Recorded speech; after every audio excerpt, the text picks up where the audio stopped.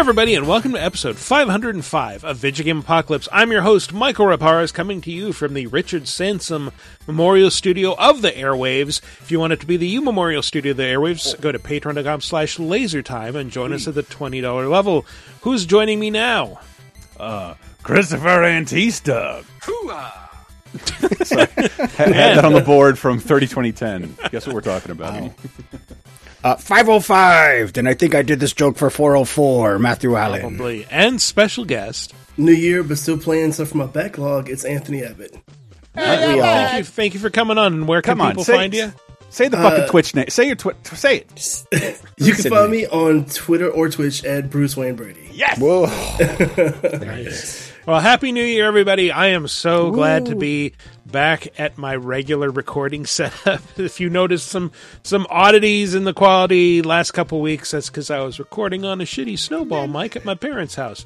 Anyway. Do Michael and all of us a favor and don't notice it. Because Michael was beating himself up over it. I'm like, dude, everybody gets it. It's because I had to edit it, and it's like, God, I sound like shit. I sound like I'm inside of a sewer. Because you can't forget for like 2 hours that this doesn't sound right. I have to listen to myself sounding like that. So, but anyway, it is the beginning of a new year, and what do we do at the beginning of New Year's? We look ahead to all the games we're excited about. Yes. Which I specifically sent you guys. I sent you guys like kind of a list because Michael's like, all right, so what are we excited for? Yeah, 5 games, and you sent me like 20, and I'm like, shit.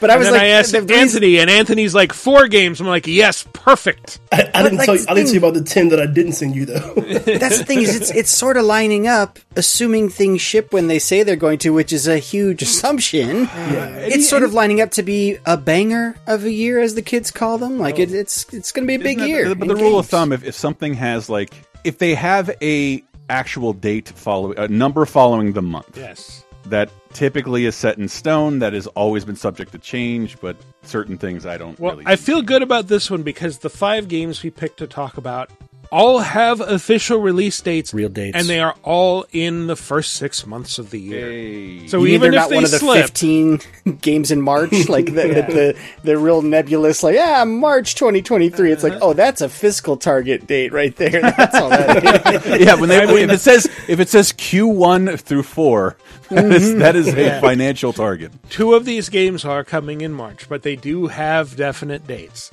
So all good. But yeah, there was a lot to pare down from. So if we missed your game, tough. It's our list, and that's what the question of the week's for at the end of the show. This is carefully curated and selected based on like what games are we excited about and that we can find stuff to say about. You know, the object of this, as always, is fun discussion over like, no, we've rigorously compared everything we know about these games, and we think this numerically has the best potential to be this year's best entertainment value. Yeah, I don't know what voice I'm doing right now. I like it. But it's like, clearly something. It's like if Albert Brooks were Smokey the Bear. Only you can prevent forest fires. I don't know. Is it chilly in here? It should be a nice 70 degrees. Maybe I should have never left her. But the thing that struck me, and I mean, it's been this way for a couple of years.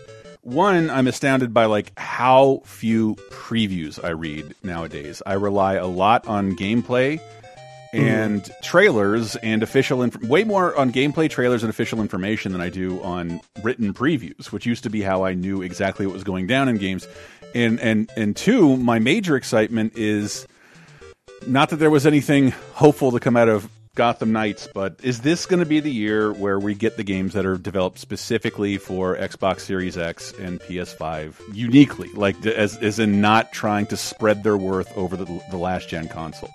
I think we're going to get a couple of releases that are third-party exclusives. Specifically, at least a couple that are coming out that are just for PS5, Xbox Series X, etc. And I hate. I'm not shitting on anyone who doesn't have new consoles. I do apologize, but it is that technologically that is exciting. I think a lot of us did like third-party games. I didn't notice a lot of next-gen shit because they had to optimize their thing for previous gens. It's why, like I said, Callisto Protocol, like.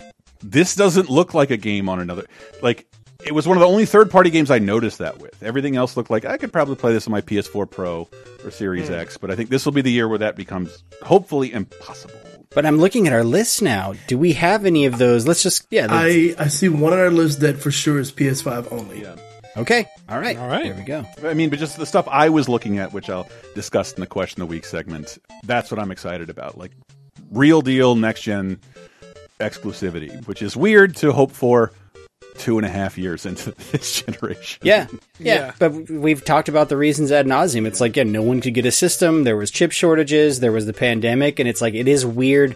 This generation we know is going to be artificially inflated and long because of it. Well, that's okay. Also we know that, this generation, they started designing things with it's going to be like a phone where stuff's going to be compatible across the board and you just have the better hardware or the worse hardware. Well, by they, you mean Microsoft, because they're the one who did that with the true. Series S and the X. But Sony's kind of doing something similar. Most PS4 games have, interoperability with PS5. Interoperability. Yeah. Give Michael a blue check for that. Jesus Christ.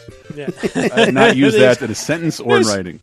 There's only a few games that are currently exclusive to the new gen consoles. Returnal is one. Yeah. They're mostly first party, so Yeah. When we finally hit that point, we're like, sorry, we can't do this on the old platform. That to me is something to look forward to. And not to shit on anyone who doesn't have those platforms, who doesn't have access to them now. You will get this eventually, or you'll get a PC that can play them, and it'll be a technologically superior game, and you'll be happy about it. I literally got a PS5 a month ago, finally. Yeah. So. Yeah. No, congratulations. I saw one in the wild once. All right, well, let's just jump into these, beginning with... Number 5. I hear you've been busy making yourself the Empire's most wanted.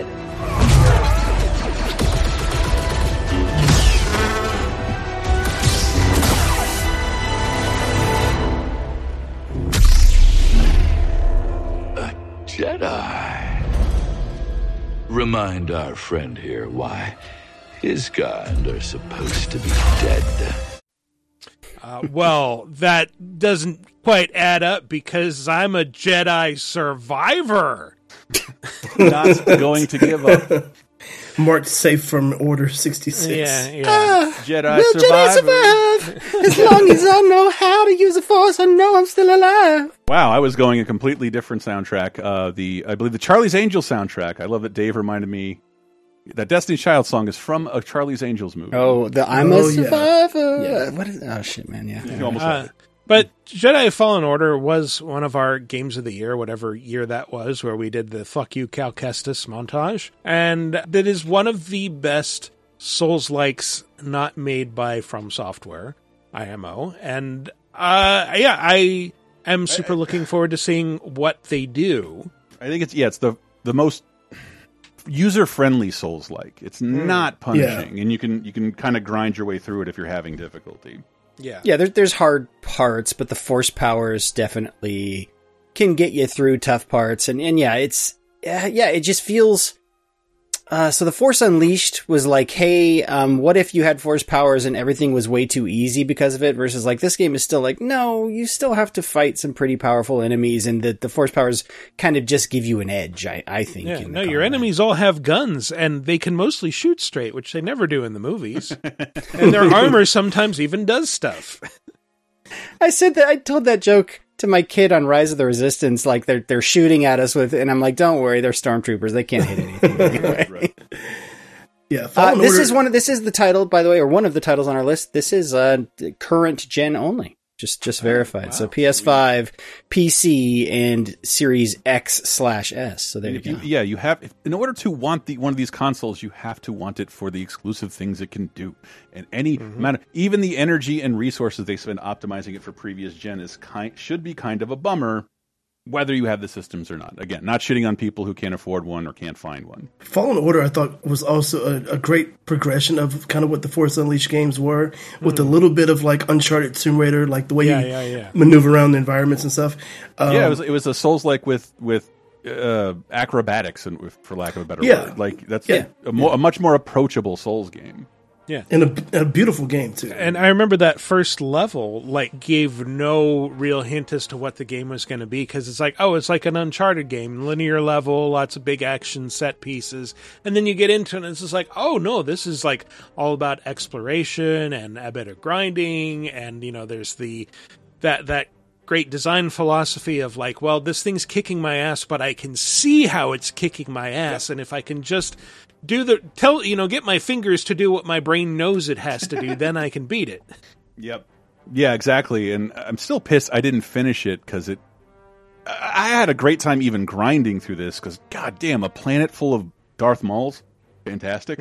Oh, it's definitely worth finishing this game. Oh, yeah. I know, but I got to that Souls part where, like, I kept dying at this boss and, like, you know, like the sixth tier of the boss fight, and, like, yeah, I can see why I'm dying, but I have this other thing I want to play, and I don't want to put the time into dying and redoing this 4, 5, 6 times. Yeah, I fell away from it as well. But if you haven't played it, there's a couple ways you can get it kind of for cheap or free. Yeah. Cheap is free. Mm-hmm. So it is currently a PlayStation Plus Game of the Month. Mm-hmm. Yes. The base edition of the game. Again, Fallen Order, not Jedi Survivor. Fallen Order. And then, like, I think the deluxe edition upgrade is like $3 on PlayStation right now. And then on Xbox, it's part of Game Pass Ultimate if you have the EA Play thing. Yeah, it's part of EA Play and if you're silly enough to subscribe to that alone.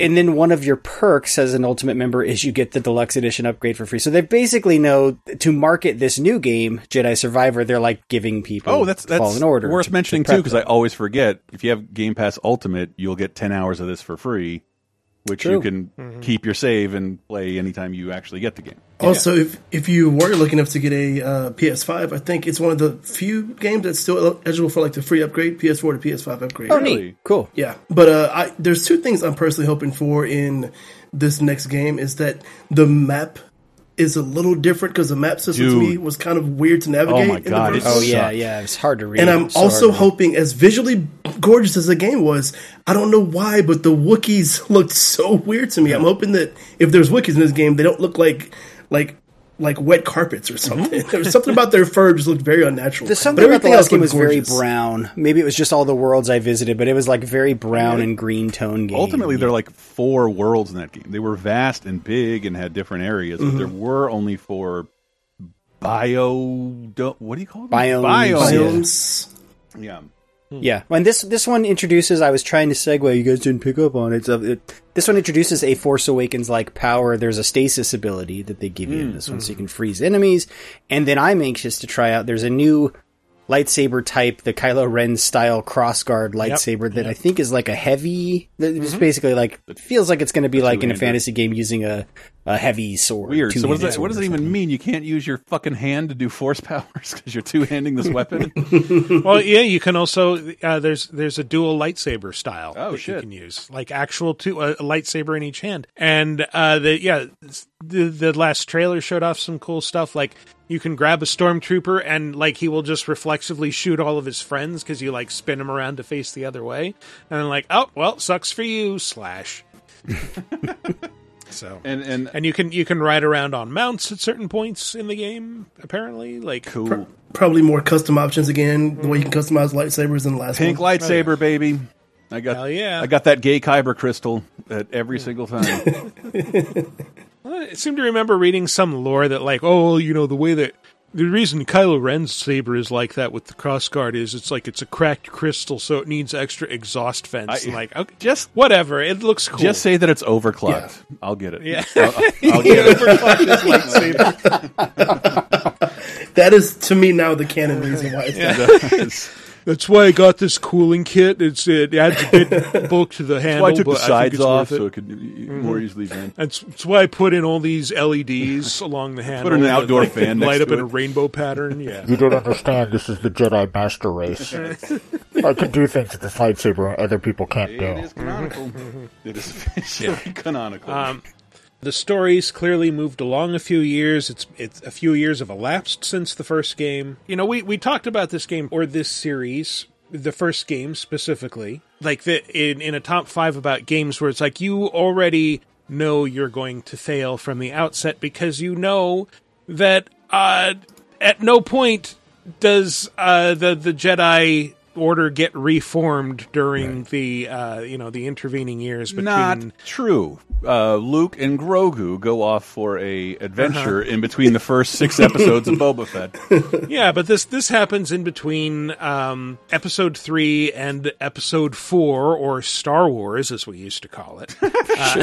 So this is all the intervening 20 years or something, and we know, okay, the Jedi Order does not reform and defeat the Empire in that time. It's a futile errand, and so we see them a few years later. The original group is apparently broken up. Cal Kestis is a little bit older. He's got a beard now, and people are questioning his resolve. Tell me, Cal Kestis, why lead when they won't follow? And even he himself seems a bit world-weary. After all we've done, the Empire's only grown stronger. Maybe do something different then. I don't know, man. I mean, this is wild speculation. Sounds like you're fighting a bunch of giant frogs and shit. Maybe go fight the Empire instead. Those giant frogs are lethal, though, man. I'm grinding. Wildly speculative, but I've been weary about Disney's approach to everything is canonical. Mm-hmm. Although it was great to see BD-1 pop up in Mandalorian. I sent you guys a picture. I don't love most Lego sets, but I love that BD-1 Lego set that popped up in Targets. It looks beautiful and is wildly expensive. Please, someone send it to me as charity. But if everything is canon, I predict there's a good way to make this dude go evil and then turn up in one of the shows way later on. He can't ever be a Luke-level hero, but he can. Dave Filoni can put him in an episode where he gets jobbed out in one episode. And didn't he had a heel turn as the Joker, right, in that Gotham show that nobody watched? Was that I can him? only assume. God, that's that show him, was isn't terrible. It? Fucking Muppet. Oh no, maybe Muppet he Baby played Batman. some villain in that show. But you know what I didn't like about the canon, though? There's the one thing, that commercial. It's Cal Kestis and his droid BD-1. Mm-hmm. If you need a lightsaber, go see Cal. I haven't heard that in years. That is a very regional reference to Cal Worthington and his dog Spot. I mean, it's a car dealership commercial. Got it. I heard that commercial here in Texas, too, so I don't know. Okay, there you go. They must have had him all over the place. I'm making a prediction that this game is going to be about him trying to find his poncho, because he's not wearing it in the trailers. That's true. That's a good point. Someone he had so stole many the poncho. ponchos, and you know he has like a closet full of ponchos, just like Lando Calrissian's capes and Solo. Yep, here are my ACC ponchos and my SEC ponchos. It's a reference I shouldn't have made. But also, you don't even know what the ACC and the SEC are. What the heck? I do. I played NCAA basketball for the Super Nintendo. I also like to consider it. This is. I hate to harp on this because there's no point, because we are looking forward to this game. But this is the only thing I've genuinely loved of EA's exclusive partnership with LucasArts. Just Star Wars games on consoles. EA has locked down those exclusives and have canceled everything I was interested in. Kind of messed up Battlefront. I enjoyed the Battlefronts, but this game felt like it came out of nowhere. It was announced and came out within 8 months. Mm-hmm. It was amazing. I've liked about 3 things. I liked the original. I liked the campaign from Battlefront 2. That was a good campaign. And I like Squadrons. They've got 3 good things. Yeah. I guess, but that's not a lot for 10 fucking years. No, it's not. 10 years. 10 years. Because I think they were counting on annual, awesomeness. I think Disney should sue EA. You have squandered this license on consoles for a decade. It's just wasted. How dare you? And have faith in Respawn, at least with these games. Yeah. So. Yeah. So, Star Wars Jedi Survivor coming March 17th, right around the corner, practically. Gosh. Yeah. But St. Patrick's Day, don't you know? Go watch Banshees of Inisherin. A few months behind that, we've got... Number 4. Who are we? What are the dominants? The power we wield. It wears away at our very being. It breaks us. It unmakes us. that its immaculate aspect might reveal itself. The Icon. That's right. Def Jam Icon getting a remake in 2023. Yes. Met the man, Red Man, let's go. Yeah, we got to defeat Mecha Kanye. Please do. Never licenses likeness to this. This is a Final Fantasy, is it not? This is Final Fantasy 16. How did this make the list? The last time I talked to you guys, Matt was pushing on. I pushed for it because I did too. It also gives me a chance to sneak in, like, we might get Final Fantasy VII Remake Episode 2 as well. I very so it's much doubt I it. almost had both of those on my short list. I mean, that would be probably my number one or number two. Final Fantasy VII Remake 2. I do not think that's happening this year. No, because I think this is definitely coming out. This thing is dated June 22nd. Oh, it is? I thought it was just it's summertime. I had it as June 23rd, but yeah. All right. Wikipedia has the 22nd. I think it's same like, difference, so I think it's E3 week, or it might be the week after E3, which is like, yeah, that's the perfect time to release games. Sure, why not? But especially big long ones. And this is one of those this thing, those asterisks I was mentioning earlier, where a Japanese guy will come out and bow and delay it for 5 months. That could totally happen with a Final Fantasy game. It happened with 15. 15, 2016 or 2017? It was near the end of 2016. I want to say like November, December 2016. So it has been over 6 years between mainline Final Fantasy entries. I know we had 7 Remake. I know we had the one I'm playing now, the Crisis Core Reunion. We've had 14, like 4 versions of 14 expansions. You used to get 4 a platform, and now you get 1 per generation. Yes, yes, you do. But that's why I'm looking forward to this. And this is a return to fantasy instead of sci-fi. This is a fantasy. First time since 9 for a mainline. Well, not counting the MMOs for a mainline entry to be a fantasy. Sword and sorcery and soldiers in historically believable armor. Or like a Bravely Default, because I always like when people shit on Final Fantasy evolving, like if it wants to be in the conversation of household game names, it has to evolve, and Square keeps giving you things like Final Fantasy. Like, shouldn't have any want for anything like that if you just like the old games. I saw a lot of people when 16 started showing trailers for gameplay comparing it to Game of Thrones, because not only because like the more classical kind of fantasy setting, but the story looks a lot darker than a Final Fantasy game. That was in my notes. Darkness! Like, yes. My only a slight against it, like I was saying, I get most of my stuff from trailers, and like, the thing I don't like about this game is its biggest credit. I can't tell what's a cutscene and what isn't.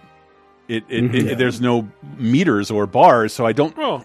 We were discussing this because, like, I'm probably looking forward more to Final Fantasy Rebirth Remake 2, but only because, like, I love the batshittery that game was about, but I don't know enough about what this game is about or how to play it.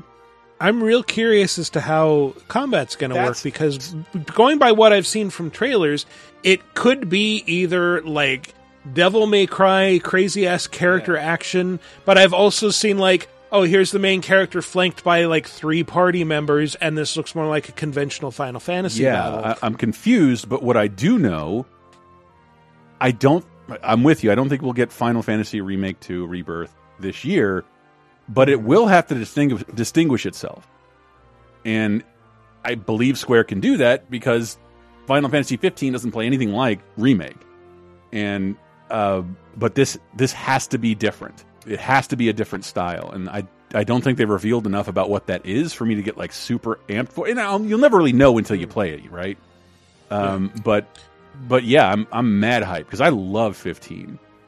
Yeah, I felt like 15 and 7 Remake were going for similar vibes with the combat, but they were distinct enough. And yeah, that's the combat system is one of the things you look forward to with every Final Fantasy game because they're always different. By the way, before people write in with dirty notes, I realized Final Fantasy 12 was also fantasy, wasn't it? It was old setting, not new sci-fi. Anyway, but, just, like, my point is like, this is going to have to sit on store shelves within a year to Final Fantasy Rebirth, and it will have to distinguish itself somehow. Yes. And I don't know how that is just yet, but I'm excited to see why. Yeah, because I want to know, like, the theme of 15 was road trip, right? Like, 15 was, hey, this is, and it makes sense, like, for the first time ever, they really focus on open world and like, yeah, we're going to have a party of these 4 best friends who this is about sort of their journey. Now that they've done the open world thing, like what's the new cool hotness with 16? I think the last official title for the trailer for this one was like themed revenge. It was. So it's a revenge story. So which also again very Game of Thrones, right? But also I think with this one, I'm hoping that the story is pretty good because the producer from the MMO from 14 is working on this game, and he's bringing the composer with him, which that soundtrack's amazing. But the story in 14, which I've played that game on and off for like the past 2 or 3 years, it's a really well told story overall. And a lot of my friends who are way deeper into Final Fantasy than me, they say it's maybe one of the best Final Fantasy stories. So he's also working on this game. But it's like those people, we talked about this in 2010, like Star Trek Deep Space Nine is the best Star Trek. Do you have 170 hours to spare? And like, maybe. If you do, play Final Fantasy. Well, I mean, the story of this, it takes an interesting twist. You know, I was watching a bunch of the trailers, and like it's telling the story about dominants who are like you all know Final Fantasy summons, right? Your Ifrits, your Ramus. Sure. Well, in this game, those monsters, characters, whatever, are called icons. And dominants are characters who can host those beings in their body. So they're basically summoners, but when they summon the monster takes them over and they become its puppet. And so the main character is one. I think he summons Ifrit. A bunch of the other main characters are those. And that's what was talked about at the beginning. I like that in the music in one of the trailers, they actually have the choir call the various icons out by name.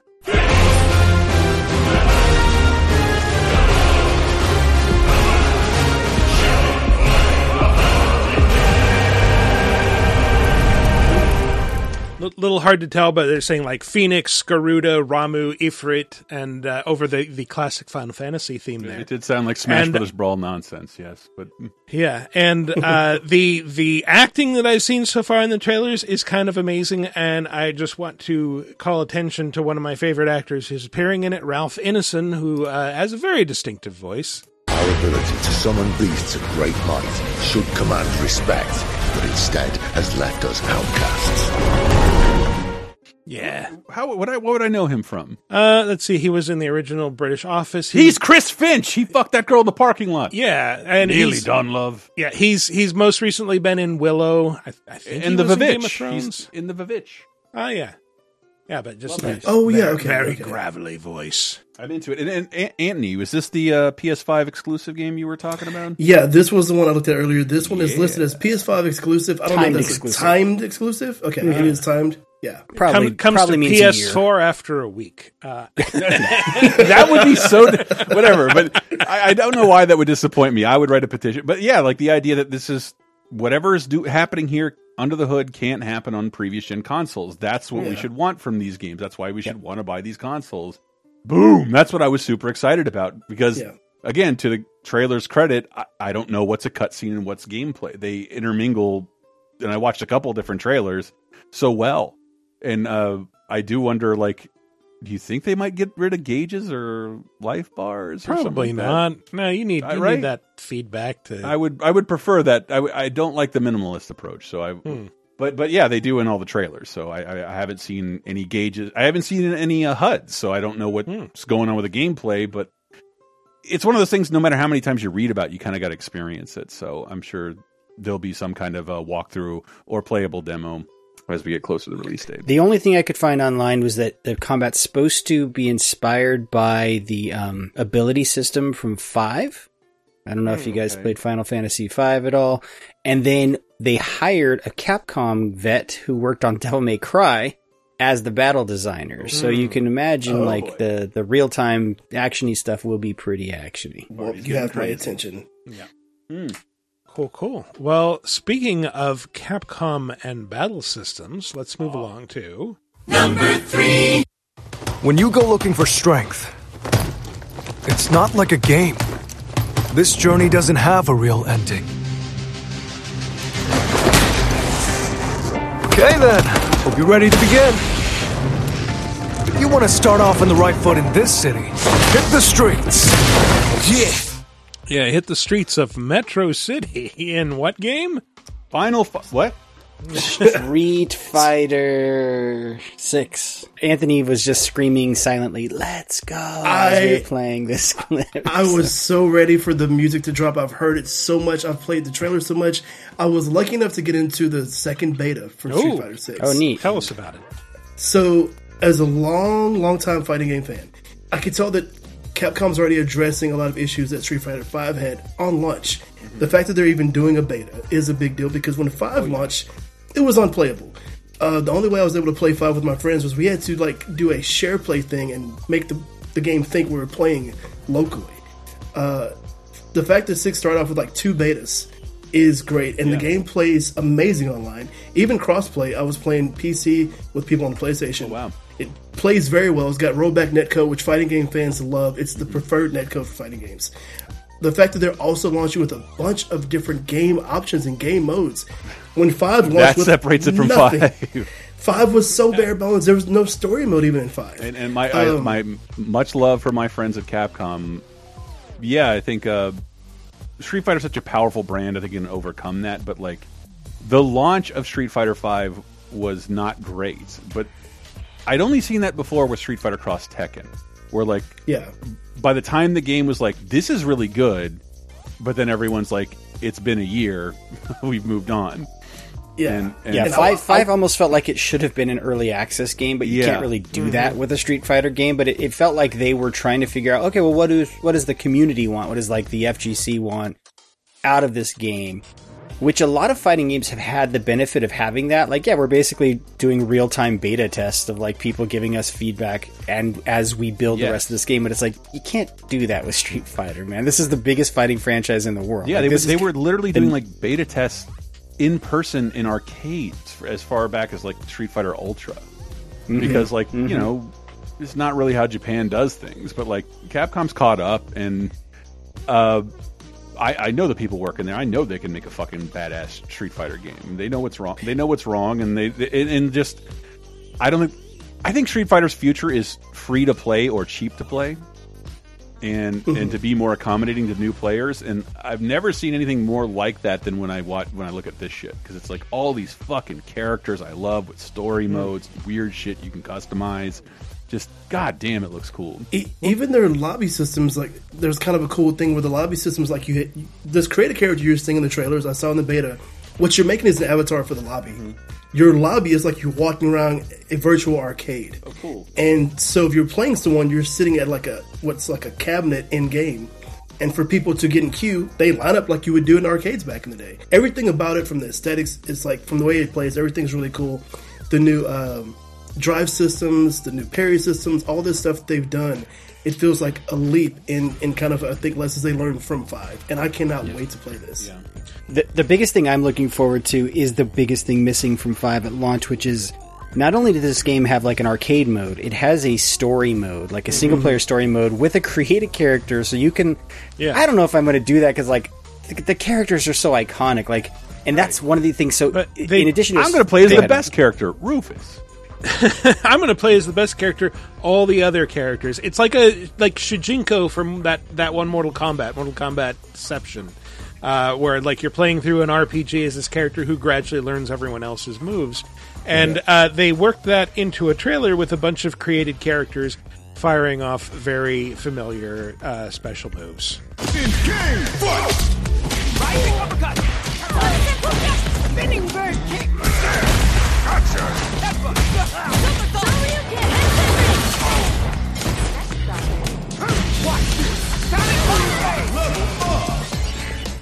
Yeah, level up.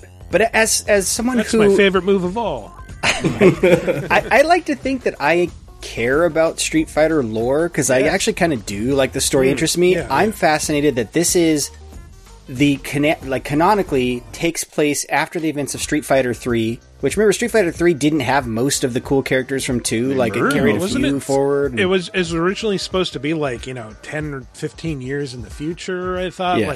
Oh, it's post-apocalyptic. None of the characters are alive except for Ryu and Ken, who were added grudgingly. Alex was supposed to be the main character. So, this takes place after M. Bison is supposed to have died, but it has, all the classic characters as well. It's got Guile, E Honda, Chun-Li, Blanca. They're all here. The gang's all here.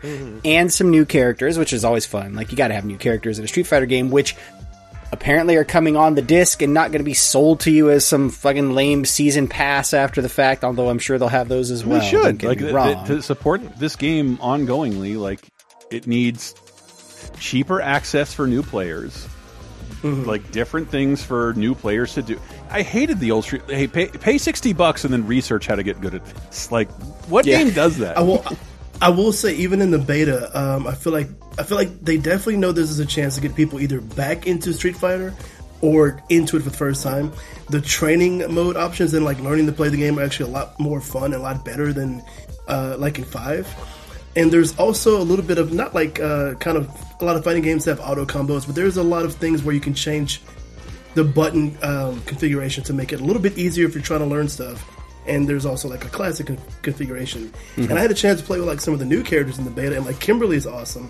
And I love what my friends are calling, you know, for Street Fighter V, everyone had the bearded Ryu, and now they're calling the new model for Ken, Divorced Ken, because he's got this like weird look, like he's had a rough time. Yeah, he looks like he's fallen on hard times. Like, or he's aged. But that's hard times. Unhoused individual Ken. But the whole aesthetic, the whole like, there's like this, the whole hip hop vibe, and like the whole art style to it. Everything about it has like a personality, which is what 4 had. I feel like 4 had so much personality, and 4 was like such a boost to fighting games. And 5 did get there to where it was, you know, 5 is an awesome game. It just took a while to get there because the way it launched just really kind of hurt the momentum on it. But 6 feels like coming out the gate, they're addressing things that people were kind of concerned about. And I think this game launches and plays the way it played in the beta. This is going to be one of the, like, probably best fighting games we've had like in a long time. Yeah.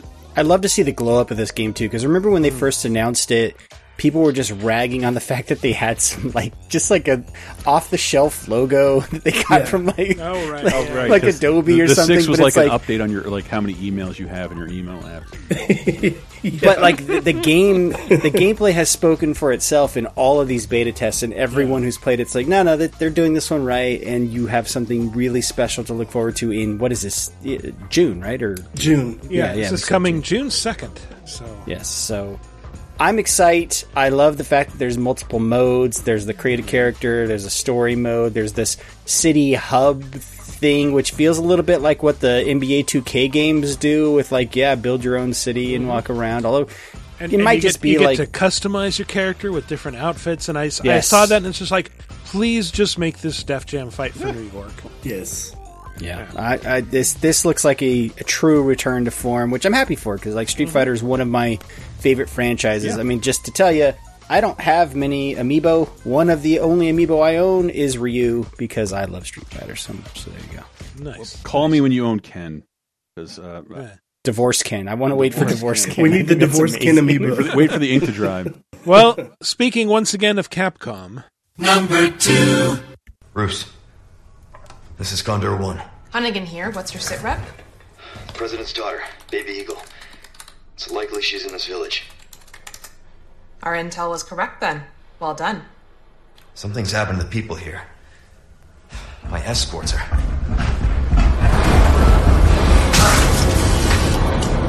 Gotta go. Talk later.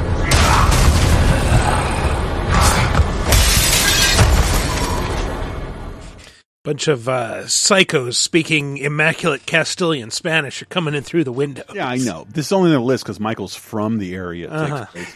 Was that Leon's voice? Because it sounds like Shooter McGavin from Happy Gilmore.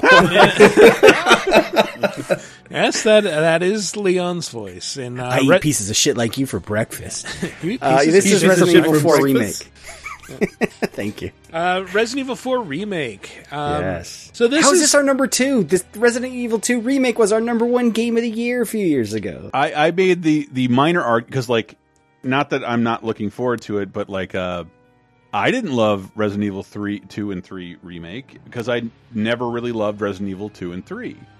I thought 4 launched as the perfect game, and with the HD upgrades they've re-released 4 with, it's just like, this still plays wonderfully. It's a great fucking game, and I just was sort of like, what do people want that's new in this game other than like voice acting that isn't embarrassing? And 'cause it does have to be more than that. Here's the thing with like one of the reasons that I put this so high up on the list is number one, Resident Evil 4 is, as you point out, like this is one of the best action adventure games ever made. But I think also since Resident Evil 7, whatever team is working on the Resident Evil games has hit this magic formula where everything is super fucking fun. 7 was amazing. 2 was outstanding. 3 was okay, but only comparatively. Like, it's still like an 8 out of 10. And then Village was our game of the year again, and just fantastic. So, like, I want to see that design philosophy get applied to Resident Evil 4, and it will either be an amazing experience or it will be a fucking disaster. And either way, I'm excited to see what they do. It's not going to be a disaster, though. We know, like, that's what's they've been building toward this. And I think what we always ask ourselves is like, well, how do you improve upon I guess the best Resident Evil? It's got to be, right? 4 is the best. It still is for me. Right. And so it's like, and this is a game we were kind of joking. It's like, well, it's been quote unquote remade like 6 times now, but those have all been remasters. Yep. This is a full rebuild, remake.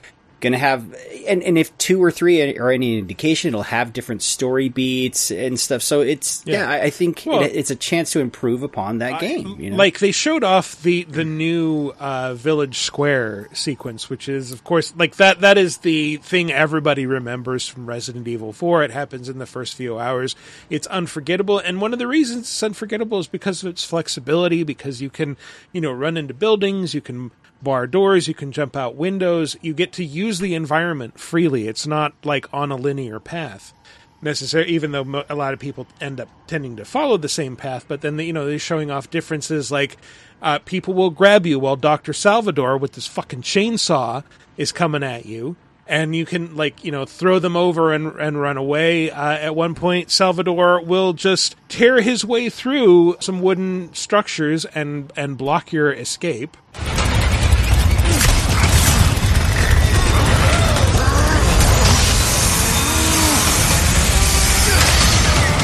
And Leon can actually, that trailer ends with Leon blocking his chainsaw with the gun, which you could never do in the original. You get that close, he'll take your head off. Yeah, and that's it was instant death. One of the most shocking deaths ever, because you're not expecting it. I guess that answers my question. And what are you adding that wasn't there before? A bunch of next-gen stuff. Hopefully some, cool new AI features. Like, the people are smarter now, and they can anticipate your movements or something. I don't know.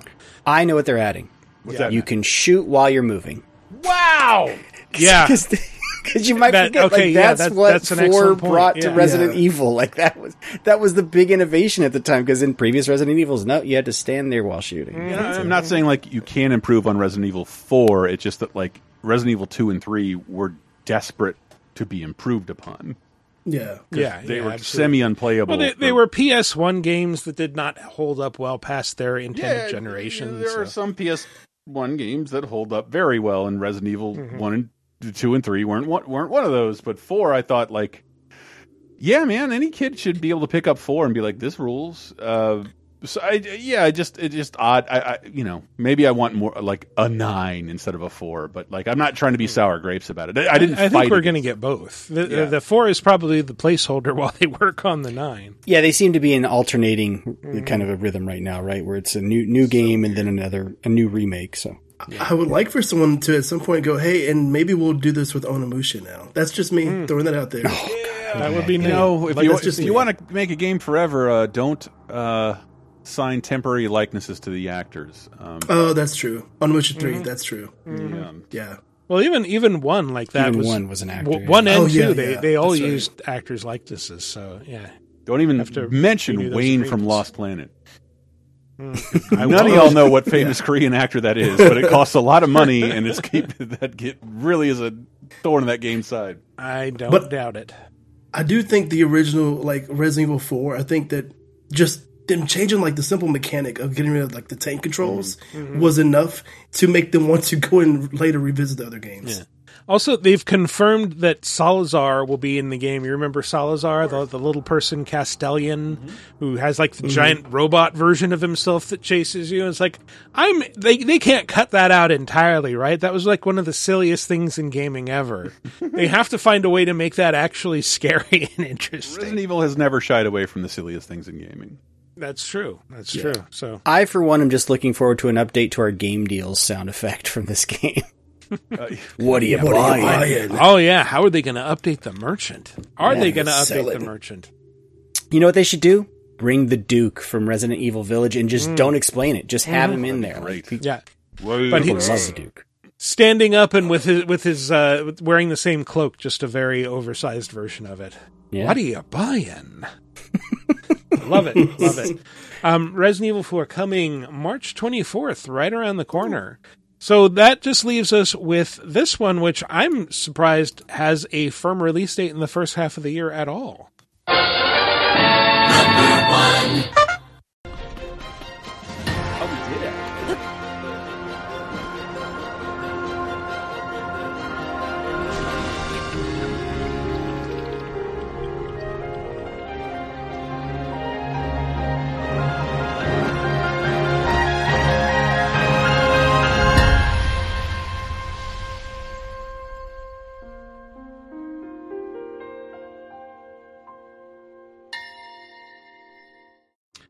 Soaring around in what game?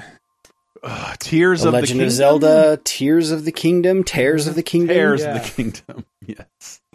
Which they didn't reveal the subtitle until last year, which was a little bit weird. After having, from 2019, when it was announced, to 2021, it was just the sequel to Legend of Zelda Breath of the Wild. Very strange and very stockholdery. Yeah, very weird. Legend of Zelda Skyfall. Yeah, but they did, like, starting in when they first showed it off in 2019, like, it was just with a weirdly creepy trailer with, like, a mummified what looked like Ganon. Mm-hmm. And this music.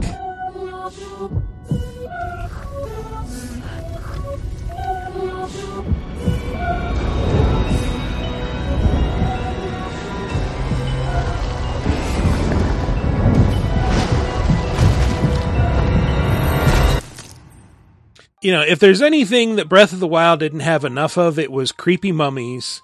And that's what that trailer was promising. And then 2021 comes around and they show off like nothing but gameplay. Just Link running around in these big aerial open areas, like using new powers and shit. Like you see like bokoblin nests that like crawl up out of the ground and start moving around like these big living rock things. It looks really, really cool, and we know next to nothing about it other than what's been shown in these trailers. That first trailer, I at one point, and you can't disprove this wasn't the case, maybe it was at one time, we'll never know, Nintendo will never say, I speculated, is this going to be like a Majora's Mask, where it's like a remix of Breath of the Wild, where they just have a bunch of weird shit going on, and then I almost wonder, like, did they try that and go, nah, this isn't working, and then say, okay, we got to delay this another 2 years and build another one of these huge open worlds. I only, like, my trepidation is that, like, I immediately got vibes of Skyward Sword. Perhaps the worst. Because flying's a big mechanic in this one. Except that they get, instead of a Epona, you're like Kit the Cloud Kicker from Tailspin, and it looks like you have a little fucking... just this air surfboard to ride on. Yeah, sorry for the old reference. I love that reference. Don't apologize for a Tailspin reference ever. I'm wondering, is it going to be the same open world with like a new aerial open world layered on top? I watched the trailer taking a shit today, and it just that like there seemed to be some like a shit, or you did. Yeah, the trailer took a shit. Wouldn't play on his phone. Yes, that's what happened, Michael. The trailer took I knew it. Yes, YouTube poop, literally. Chris watched it. It's a weird fetish. Just very that specific. Switch Pro. It takes place in a world that looks like Skyward Sword, like a bunch of hovering areas, but like most of your powers, the only other power I could clearly see, like it looks like he can create a conveyor belt or some kind of elevator or escamolator in between these tiers floating in the sky. And I'm baffled by the whole thing. In fact, like you ever been such a nerd for something? I keep saying.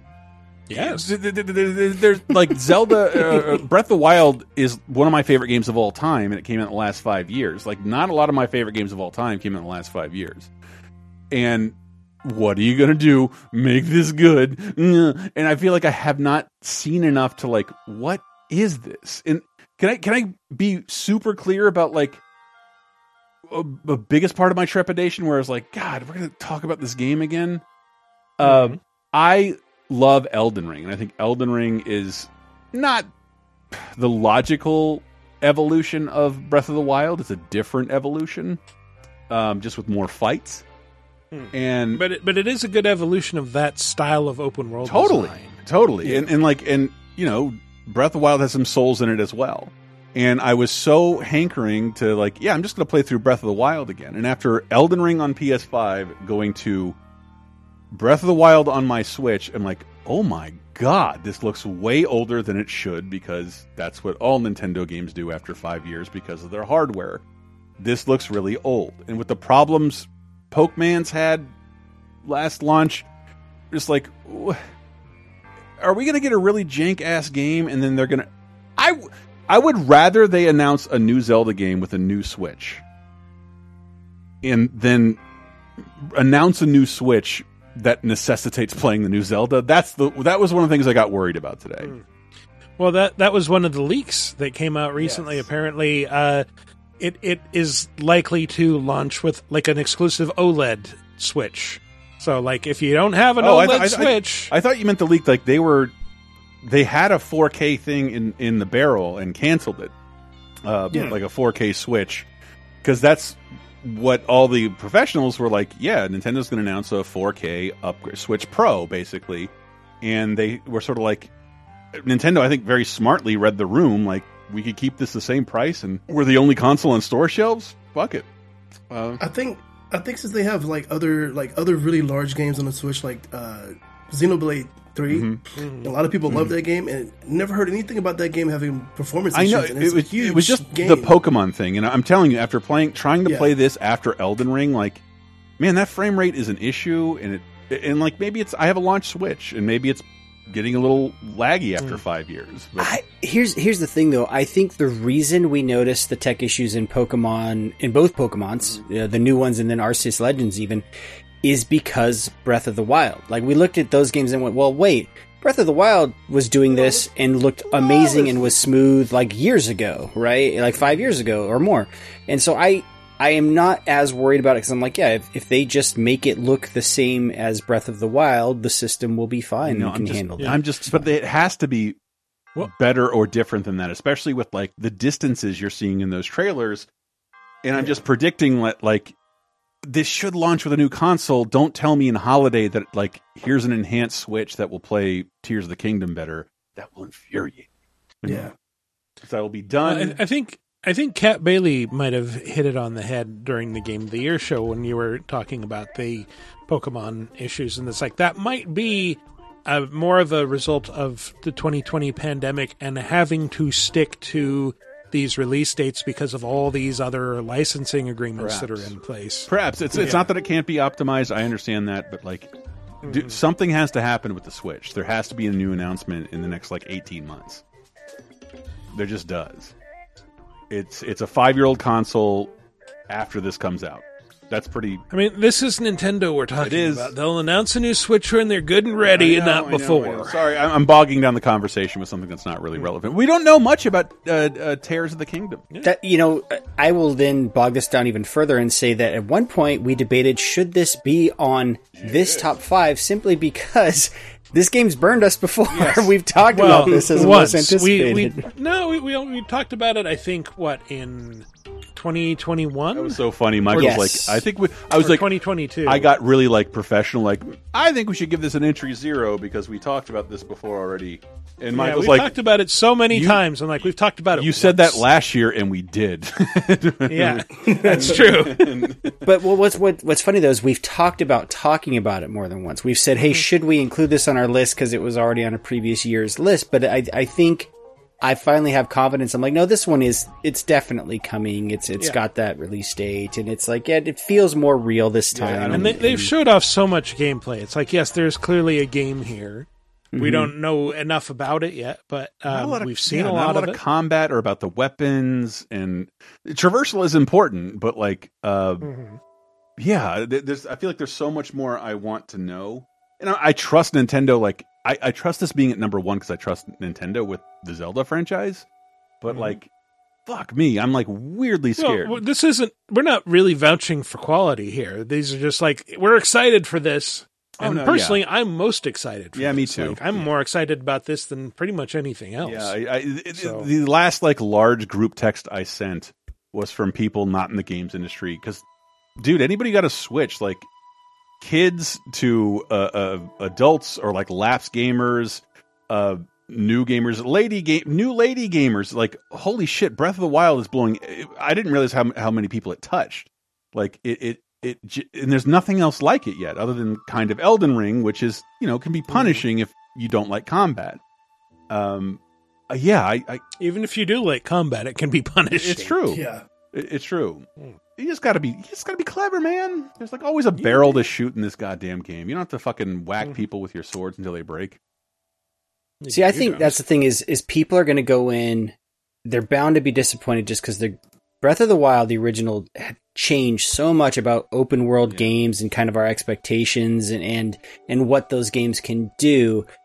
If people go in expecting this thing to completely redefine open world games, I'm not saying Nintendo can't do that, because they can. They did it once. But if they probably won't, is my speculation, and I'll be completely fine with it. Like, if it's just Breath of the Wild 1 plus some more cool extra shit and an all new story, I'll be fine with it. Here's a secret. I think only reviewers really have that attitude, where it's like, this doesn't redefine open world games as I know them. 4 out of 10. Again, that was my personal experience after Elden Ring. Like, I'm going to play Breath of the Wild again. Like, holy shit, this plays so differently and is not.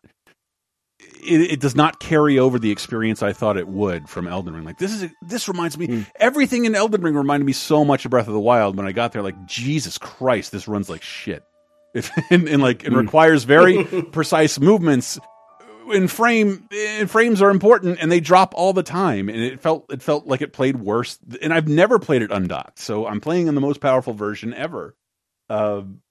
Yeah, that's what I was worried about. Anyway, sorry, I vented that already. Yeah. Anyway.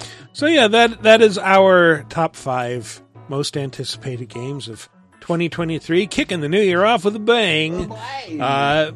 For now, we're going to take a little break, and when we come back, we're going to talk about some new releases, or I guess old releases at this point, mostly some news and some other stuff, so stay tuned. I wanna fly high so I can reach the highest of all of the heavens. Somebody will be waiting for me, so I have gotta fly higher, gotta keep going. Everything is a brand new challenge for me. I will believe in myself. This is the only start for me. Let's get scratching. Would you like exclusive bonus podcast commentaries and more from the LaserTime crew?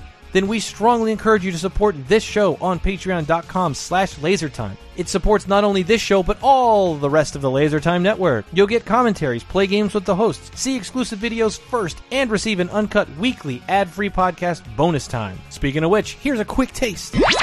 2 comedies that couldn't be different. Kind of odd to enjoy together, but one of them is one of the highest grossing movies of the year behind E.T., I think. 48 Hours and Tootsie, which I had never seen. I thought I had seen it. I thought I remembered it airing on cable all the time, and then watching it. Like, I definitely didn't see this. That was Juwanna Man. I think. Juwanna Man. Yeah. Or Mrs. Doubtfire. Superior film. Let's be real here. Yeah, well, I thought it was fun. It's like there's a bunch of movies from '82 that we definitely should talk about, and it's like but instead we're going with the number 1 highest grossing comedy of the year and the number 3 highest grossing comedy of the year, because I refuse to talk about number 2. Because it's Porky's. Porky's does surprisingly well. It's the 5th highest grossing film of 1982, above Star Trek Wrath of Khan. Yes. Talk about a movie that's aged like milk. Get Bonus Time, a weekly uncensored and commercial-free podcast every Tuesday, starting for just $5 on patreon.com/lasertime. And welcome back to our second segment where we can once again talk about... These are the new releases, they are releasing new releases. These are the new releases, everybody cherish them. You have like a New Year's resolution not to drag that bit on this year? No, I'm going to drag it on even further. That's my New Year's resolution. I'm going to make that the whole second segment. Tell us about Sports Story, Matt. Did you play Golf Story, Michael? No. Oh, wow. Okay. It has golf in the title. Golf Story's great. One of my favorite Switch titles. It is a lot like the old Mario Golf, Camelot developed Mario Golf titles of back in the day, where it is an RPG disguised as a golf game. Sports Story promises all that plus new sports. My only issue with the game so far is it takes way too long before you get to actually experience many of those new sports. It puts the RPG stuff front and center, which, to be fair, is why I'm there. If you liked Golf Story, you should go buy this game. Especially because I think it's $20, $25. It's not a full price game or anything like that. But if you like Golf Story, go play it. But yeah, the promise so far of being a true sports story, I know there's tennis in there and there's a volleyball game and stuff like that, but they sure take their sweet time before you get access to any of that stuff. But the golf stuff is there and kind of plays into the same kind of challenges. You'll be like trying to solve a quest and it's like, oh, you got to drop a ball and hit this thing and make this bird fly away or whatever to get access to this other part of the level. Like it uses that stuff. There is also you can just go play rounds of golf in this game, and it's a decent SNES style golf game or whatever. So yeah, I don't regret the purchase. I just I wish. When you hear Sports Story, I was like, all right, yeah, bring it. Show me all the new sports. I want this to be like Mario RPG, Mario Golf RPG, but with every sport. Basketball, give it to me. And it's like, that's not really there. Kickball, all the biggies. It's not really that. It is very much kind of like Golf Story 1.5, where there's a couple extra sports thrown in. But hey, if you like Golf Story, you know what you're signing up for, and it's a great game. So. I also loved River City Girls 1. Yes. I did as well. Well, good news then, because 2 is out. It came out a few weeks ago, and I think we'd already wrapped up our recording for the year of regular shows by the time it came out, so we didn't get to talk about it. But I've been playing it a little bit, and let me just say, I think female Beavis and Butthead is a winning formula for any game where you want to have teenage girl heroes. That's why I keep telling people to see the third Bill and Ted. I was just about to say the third Bill and Ted is female Beavis and Butthead. Yes, and it's just sort of that similar dynamic where the main characters are really dumb but really good at fighting, and the first scene, their high school gets taken over by the crime syndicate that they ended up fighting at the end of the first game, and they get kicked out deliberately in order to humiliate them. And then it's like 2 months later, and they've been spending all this time just sitting on their couch playing video games, and so they've lost all the skills they built up over the course of the first game, and now they have to build them up again as they go out, and everybody attacks them for reasons. So yeah, it's traditional River City ransom style brawler, builds on what the first game had. New characters you can play as Kunio and Riki right off the bat, since they're no longer the people you're trying to quote unquote rescue by the end of the game. And then there's Marion and another new character whose name escapes me right now. But yeah, it's a fun time if you like 2D brawlers and stuff by WayForward, which if you listen to the show you might. It's still pixel style, right? Because I remember when I played the first, I was a little disappointed.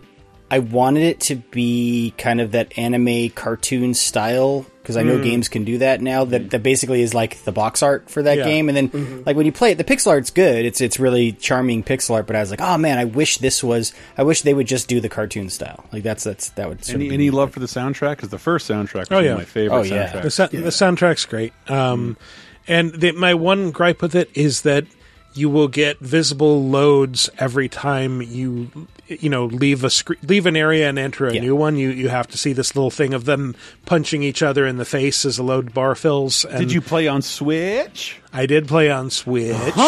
So the What am I loads are talking probably about? a bit worse than other platforms. But there's a lot of that in these games, right? Because you're going in stores and malls. Yeah, and stuff. I did read like people saying like the load times are better on PS5, but they're still there every time there's a transition, and that kind of gets a bit old. That's not fun, but yeah, I really like these games. Like they are very much just like the Scott Pilgrim model. Like they're kind of where you wanted the beat 'em up genre to go over the years. Yeah, absolutely. Or they add RPG elements. Speaking of RPGs, an old RPG remake finally got released. It was supposed to release alongside Valkyrie Elysium, but Valkyrie Profile Lenneth, which is the re-release of that. It's an enhanced port of the original game. I ran out of space in my brain. I deleted what Valkyrie Profile was. Valkyrie Profile is the Square Enix Valkyrie series of action RPGs. I had to make room. So this one is Lenneth, which is a remake of the original that was originally released on the PSP. It has now come to PS4 Well, the and original PS5. was PS1. Lenneth was the remake released on PSP. That's right. Yes, this is the enhanced port of that one. So it's sort of like what happened with Tactics Ogre. Lenneth is played by Jack McBrayer. Never mind. Oh. Yes, Frasier's ex-wife Lenneth. But I love two things: everyone and television. But this one, if you bought the deluxe edition of Valkyrie Elysium, you have access to this game, so you've just been waiting for it. But you can also just buy it standalone. Like, what, $15, something like that? Yeah, it's not, it's a bit like the Mana game that they did recently that was kind of like that. It was alongside Trials of Mana. They had the Mana remakes. Remember those? Oh, yeah. Well, I haven't played this specific port. It is getting pretty well reviewed. It's sitting at 83 on Metacritic. And the original game is a lot of fun. It's like it's sort of an oddity with role-playing games of that era, because a lot of it is just like a side-scrolling action game.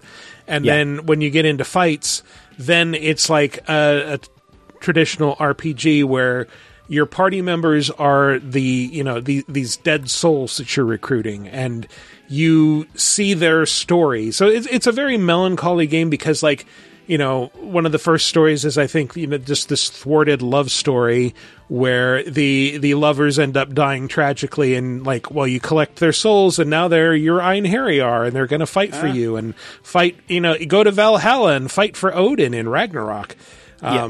And that's what Elysium had as well. Like the Einherjar are kind of the hook of the Valkyrie games, where you're kind of recruiting these dead people to come fight for you. These ancient warriors that are awesome, and they kind of fill out your party. Any of the Ragnarok characters played by anyone from West Wing? Then I don't care. I don't. Yes, can I just see not. how weird it is? Like in 2022 alone, I played through two completely different interpretations of the Ragnarok myth, both God of War Ragnarok and Assassin's Creed Valhalla Dawn of Ragnarok. Clearly not playing Marvel Snap.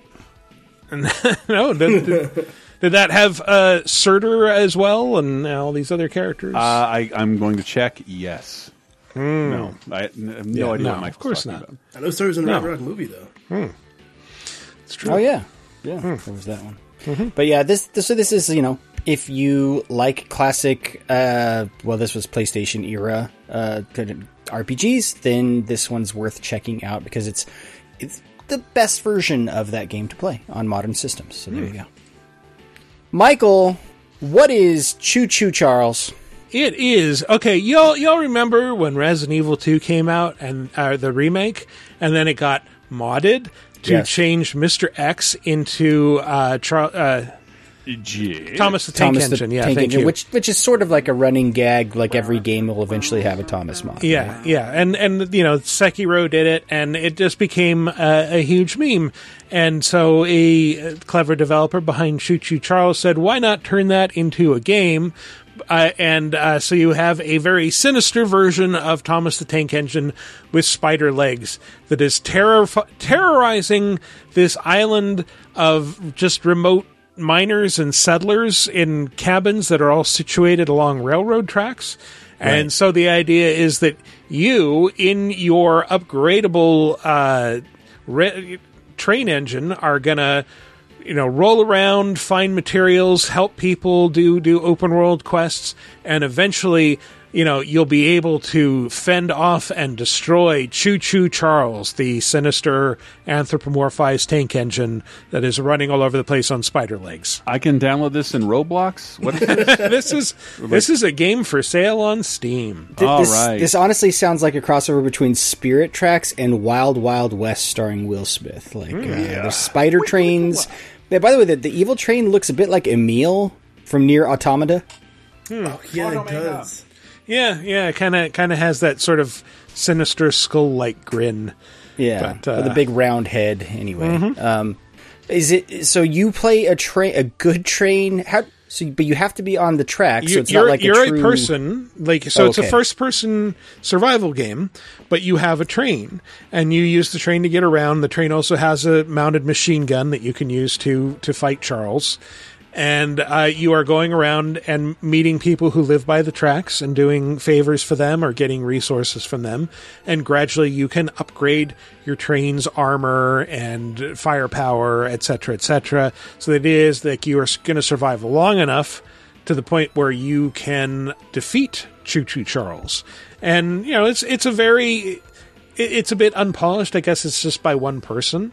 So for that, it's a pretty admirable effort to, and it's a cool idea. Let's take this meme that people are sort of ironically terrified of and turn it into a creepy ass horror survival game. I don't know. I'm getting Slender Man vibes off of this horse shit. Choo Choo Charles in charge of my days. Choo Choo. But anyway, yeah, that is all of the new releases. So let's move along to.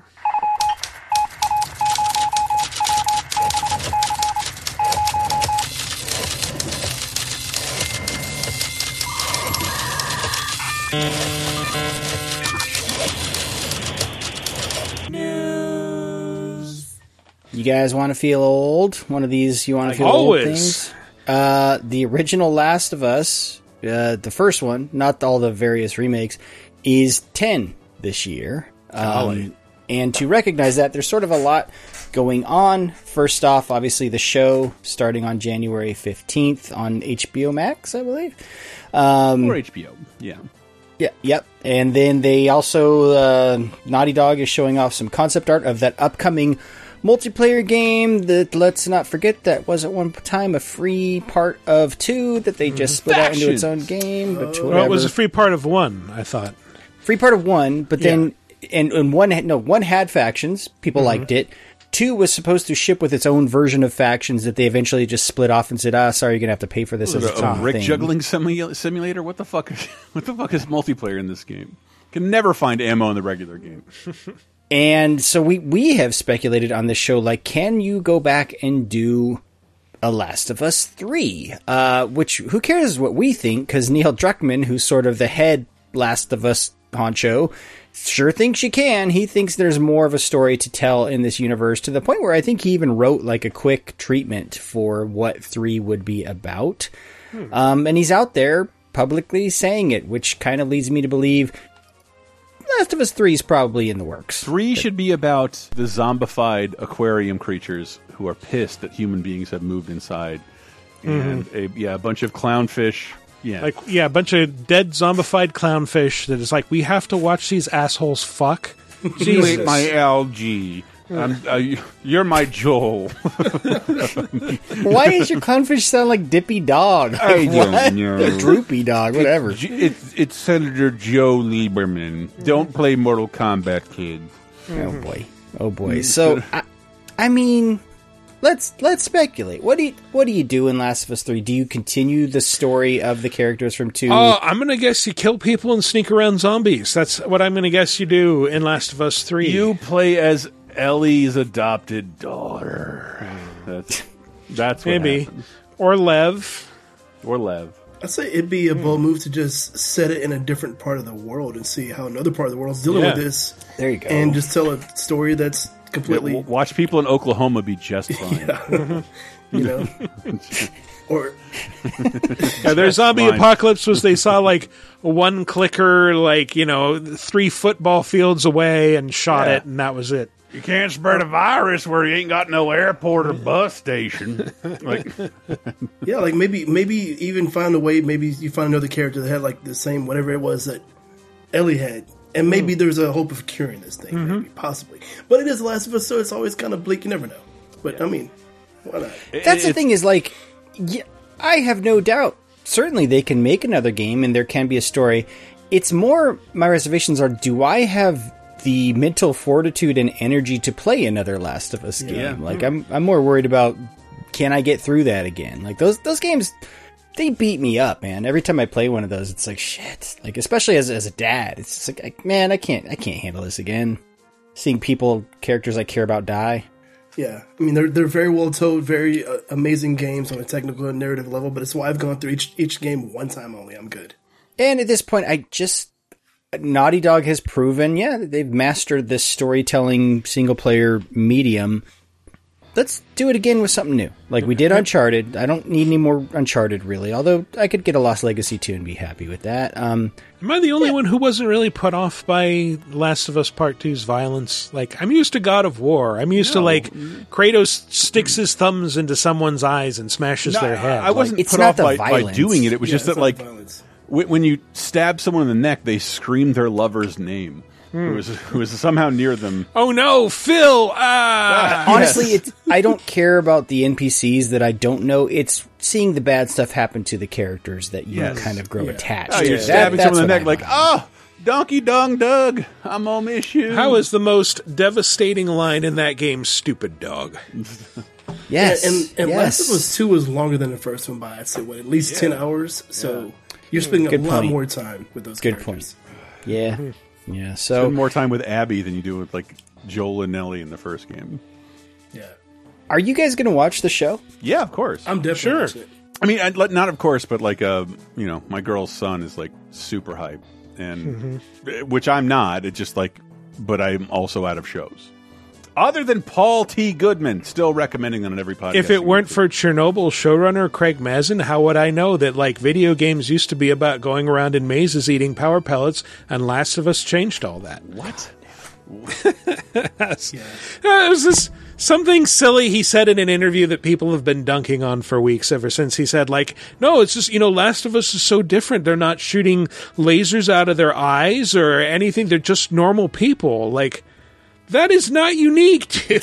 That's a boomer thing, though, man. They contextualize video games with Pac-Man. Like, eventually, when they're gone, like, people will realize games have done so much more. But, like, that was probably the last time boomers sort of paid attention to video games. They liked Pong.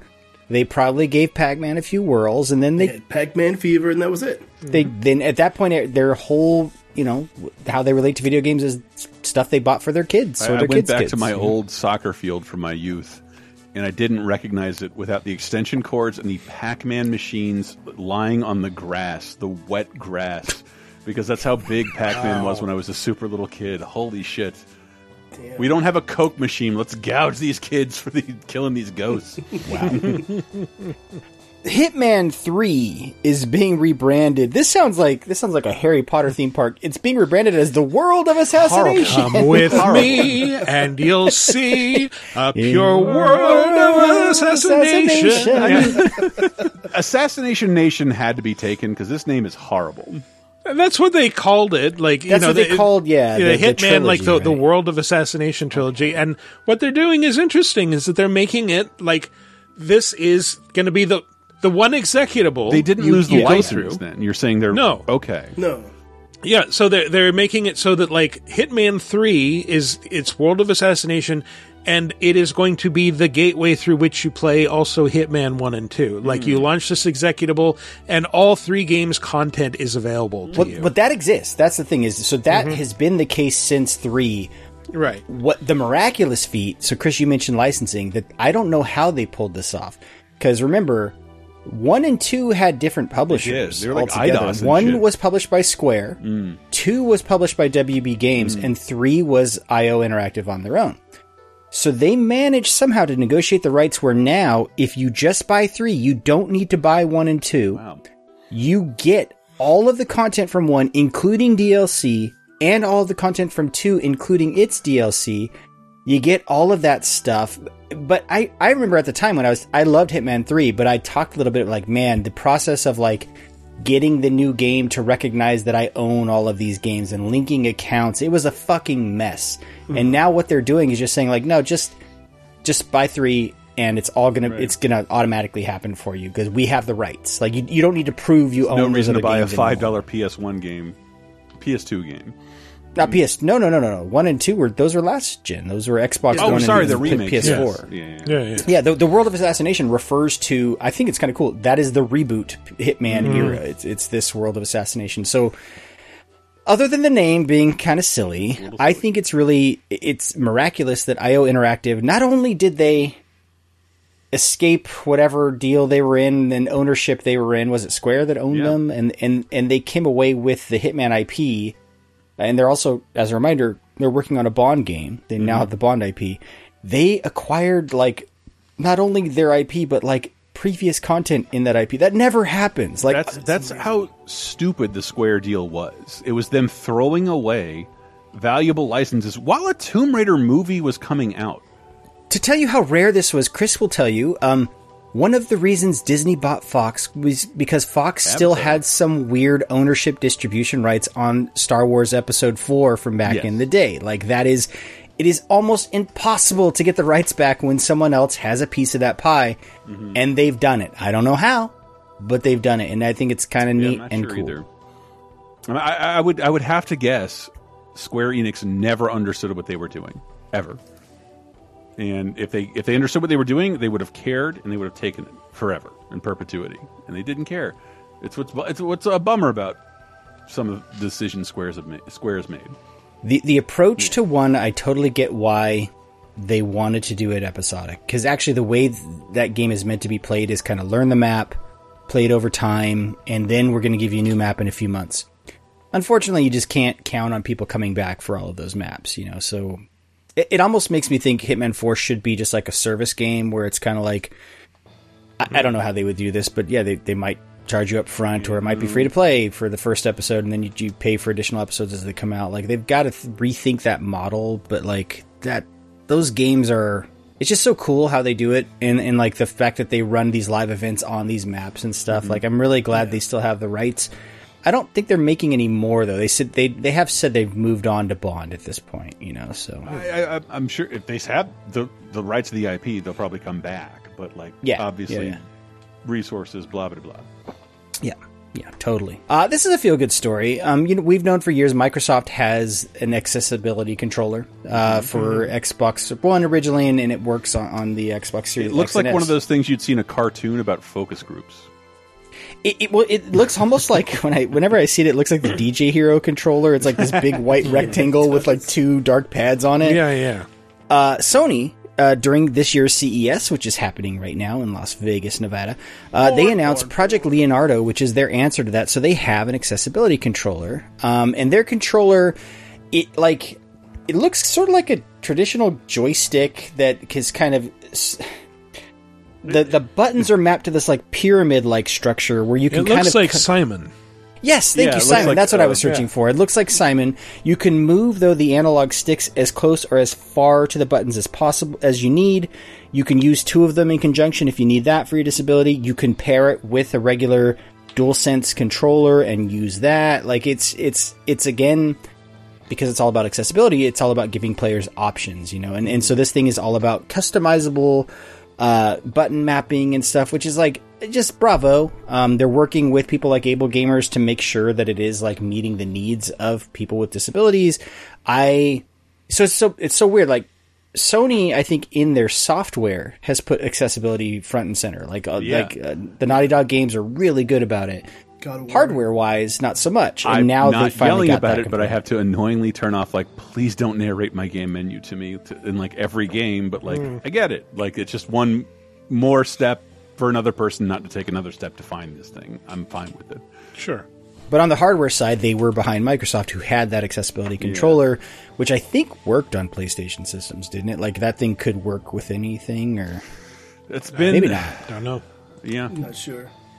But so this thing, it now Sony has a hardware solution which will help people in addition to all the cool stuff they're doing in the software. And again, as a person, my disability very, very minor, but I have color blindness and some vision issues. And we let him on the show. And I'm old, so I use subtitles when playing games because it's easier to read the dialogue sometimes than pick it apart from all the amazing. It gives me another sound chance to effects check the dialogue before I skip it. Yeah, there you Yes, go. I'm looking But at my phone. that's really why I enable it, is because I skip the dialogue most of the time. I can read faster than the performance. But anyway, I applaud anyone who prioritizes accessibility. So bravo, Sony, for having your own piece of hardware. It's called Project Leonardo. Dumb story. I was at bar trivia, and I'm very good with trivia, but I had very little offer, and like one of the categories was boxes.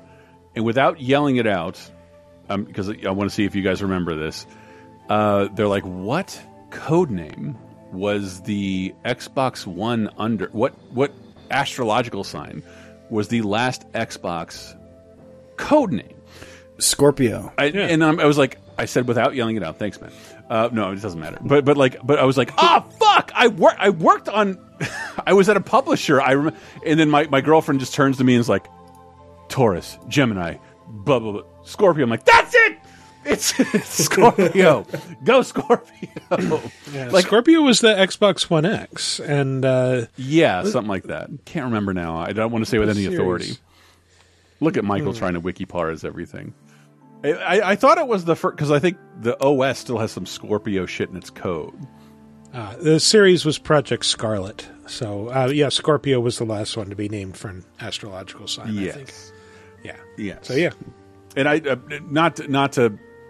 I'm going to make Matt's news section a place for me to bitch about things happening in my life because I didn't get to record this week. Please do. But you want me to do that before the last one? I mean, the last news items are things for us to bitch about. So I'm here to compare the Xbox Live Games with Gold for January compared with the PlayStation Plus January free games, and it's sort of no comparison at this point. We've sort of been clowning on the games with gold because it's really all about like, hey, these feel like games that are designed to make you want to buy Game Pass. Yep. Versus like, so the games for January 2023. You guys ready? Mm-hmm. Iris Fall. Oh no. and Autonauts. Oh, I love Autonauts. That's the game where you're a spaceship that's a car. Okay, you knew it. I did not recognize either of those, although I do recognize the PlayStation Plus ones. PlayStation Plus has some good games. Star Wars Jedi Fallen Order, which I already mentioned. So that's them getting you hyped for the new game, right? That's like, play the old game so you can buy the new game. Fallout 76, which is included with Game Pass. Oh man, they're already up to Microsoft 76. I need to catch up with that series. I last played 4. Yeah, you can skip them. And then Axiom Verge 2, very good game as well. So very great games. Better than anything that will be added to PS Plus Extra the entire month. I think we keep covering the same news story, but it's basically like showing you that like Sony still kind of relies they need those free monthly games to be good because that is what's getting a lot of people to subscribe to Plus, not their I'm library. So pissed. I want to titles. cancel PS Plus so bad, and it's like we renewed you for the whole year. You didn't check. The Yeah, box. you prepaid Like, for no, I that didn't. shit. You might as well just write it out, baby. I completely forgot Xbox Games with Gold was still active really until this news story. I mean, as a Game Pass Ultimate subscriber, like it's included. And so you're like, whatever, like it is. Yeah, it's just important. If they're good games, they're included forever, as opposed to the ephemeral license blah blah blah of Game Pass. And the only last news story, it related to my Christmas present, which I think I showed Matt and Michael. My favorite Christmas present was from my lady, which is a little Sonic the Hedgehog that holds my controller on my coffee table. Oh, and if I want to, I can route a little charger into him, but it's on a coffee table. I'm not drilling. But like, and I was like, I gotta get 2 more of these. I gotta get an Amy and a Tails to hold my 3 controllers. And I showed it to Padukin's Adam, and like he's like, that's so fucking rad. and I was showing him like, yeah, they got Sub-Zero and they got Master Chief and they got Deadpool and they got Baby Yoda, which is his surname. And he was like, they have any Nintendo stuff? I'm like, well, it's really cool. So no, of course Nintendo isn't going to play along and like be involved in this thing the entire games industry gets around. Of course they're not. And if they do, it'll be some shitty thing that's not uniform. It'll be 8 years later. And I just wanted to shit on Nintendo because you've been doing that a lot lately. You gotta go easy. Do you see that news about like a Nintendo giving a cease and desist to that the Did You Know Gaming YouTube channel over? Yeah, and the YouTube channel actually won that. They won that this week. Like it was over like some unreleased Zelda game or something. They had a screenshot of concept art from like a like a very prototypical Zelda game where you played as like 4 non-Link characters from like years ago, 20 years ago. Wow. And Nintendo like that's a serious thing for a YouTube channel for Nintendo to be like, strike. You broke our copyright. Never tell anyone about this. And I worked at game companies before, and they're like, you got to protect your copyright because you never know when you're going to resurrect this formula and maybe use it again. You can't have anyone else using it. And like, it's not an original idea to have a 4-player game, not even in a Zelda game. And you're never going to do this because you make one Zelda game every 6 years. Zelda already did it. They've done it a few times. They've got 4 Swords adventures. I know, but given how infrequent Zelda games come out, the lawyer who gave the cease and desist will be dead by the time this formula is ever looked at again. It's Nintendo, for fuck's sake. It's been 20 Did You Know years. Gaming, at least they're big enough to, I assume, have legal representation to help them win that fight. Because most channels aren't big enough where they... Legal representation, like if you've never had to dispute a thing with YouTube, it can be pretty frustrating, and usually they take the side of massive corporations, and it took weeks, but they're just like, yeah, this is fair use, sorry. And I love that, little guy. Nintendo's done a lot of... I love their games, but I hate the company itself. Like, I just don't like the way they operate things. It's very... a lot of very strange, well, not strange, but like a lot of very unique decisions that other... Yeah, I would say draconian, but I am on the 20th year of not looking up what that means. and it's an enemy race in the Dragonlance setting in Dungeons and Dragons. Actually, it's related to the bad guy in the Harry Potter book. I think that's a subtitle of Final Fantasy 16. It's a very Malfoy move. It means you have slick back blonde hair. That's all it means. I don't know why you keep using it. It's but really weird. Just like Adam's like, this is so cool. They have Nintendo characters. I'm like, they'll never have Nintendo. God damn it! This sucks. This sucks. Everything cool done with retro games can never happen with Nintendo shit. Fuck them. Makes me so mad all the time. Oh. Anyway, I'm done. News segment. All right. Well, let's move on to the community segment, which is always segmenting our community. Last week's question of the week was, what's your personal game of the year for 2022? I think we've all answered that ourselves. After like 9 hours, yeah. Including Anthony, who was featured on our Game of the Year shows for last year. You mean Bruce Wayne Brady on Twitch and Twitter? Yes, that's the guy. Oh, hi. Guy. Yeah. Hi. I'm good at plugs. We don't just call him Bruce. Hey, Emmett! I'm going to keep... yeah, you can try to make that happen. That's not a thing. Sure. Well, on VidjagameApocalypse.com, Bob Boblaw said, 2022 was quite a year for indie games, and one of my favorites of the year was Rollerdrome by Roll7. Looks so cool. The game combines Tony Hawk-style roller skating with the enemy juggling combat of Doom, and it plays beautifully. The game is designed so falling is not a concern and provides a healthy amount of aim assist so the player can focus on the action. This has been one of my go-to Steam Deck games, and I hope we get more of this expertly blended genre mashup in the future. I love Bob Blah Blah and his law blog. But I was dating someone who was really, she skated, like roller skated every day. And I did it with her, and like, this relationship will never work because I've broken several bones and I can only do this for 10 minutes at a time. But she's like, why aren't there more games about roller skating? And I love, like, right when she said that, this game was announced, and it's roller derby with shotguns. It looks amazing.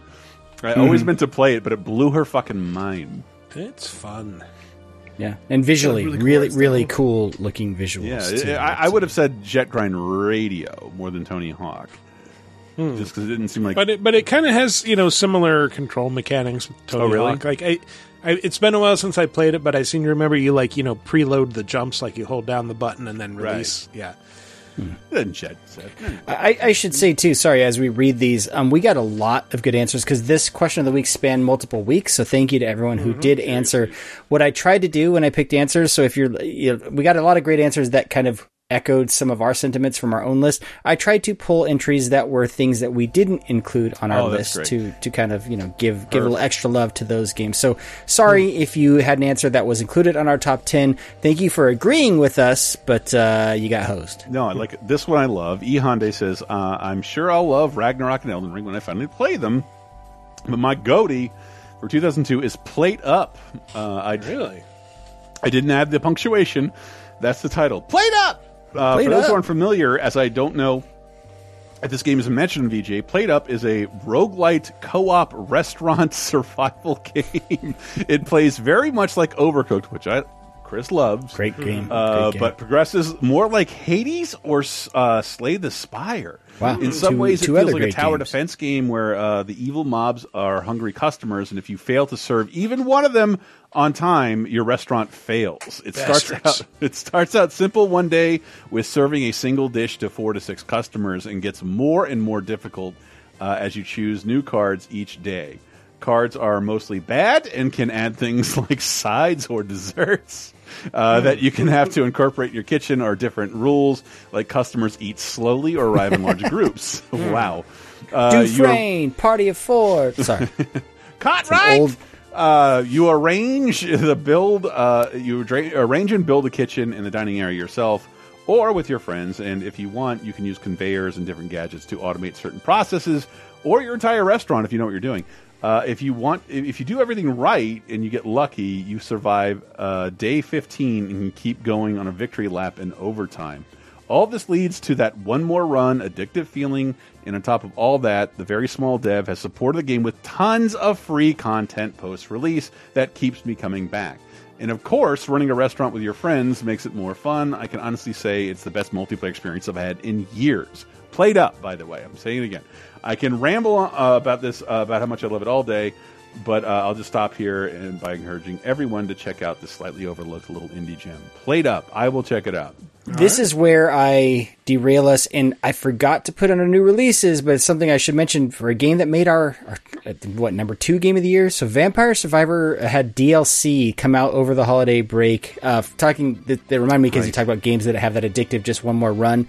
The Legacy of the Moonspell DLC is the best DLC you will buy for under $2 ever. Go buy it. It's and it was so good. discounted with my Game Pass, so it was like, it was like $1.74. 123, and like that's an impossible price. What do I think?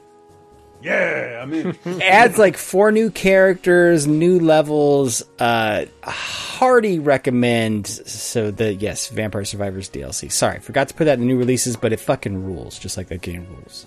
So why don't you read the next one, Matt? Because Shaquille O'Neal rules, Shaquille O'Neal rules. My personal goatee is one that surprised me and is one that I think needs to get championed more. WWE 2K22 is my favorite game of this year. After hearing about how bad and broken WWE 2K20 was, I was curious about the new game and got it through GameFly. What I wasn't expecting was a really fun arcade-style wrestling game. The gameplay is great, the modes are great, the roster is great, and the created wrestler mode is great.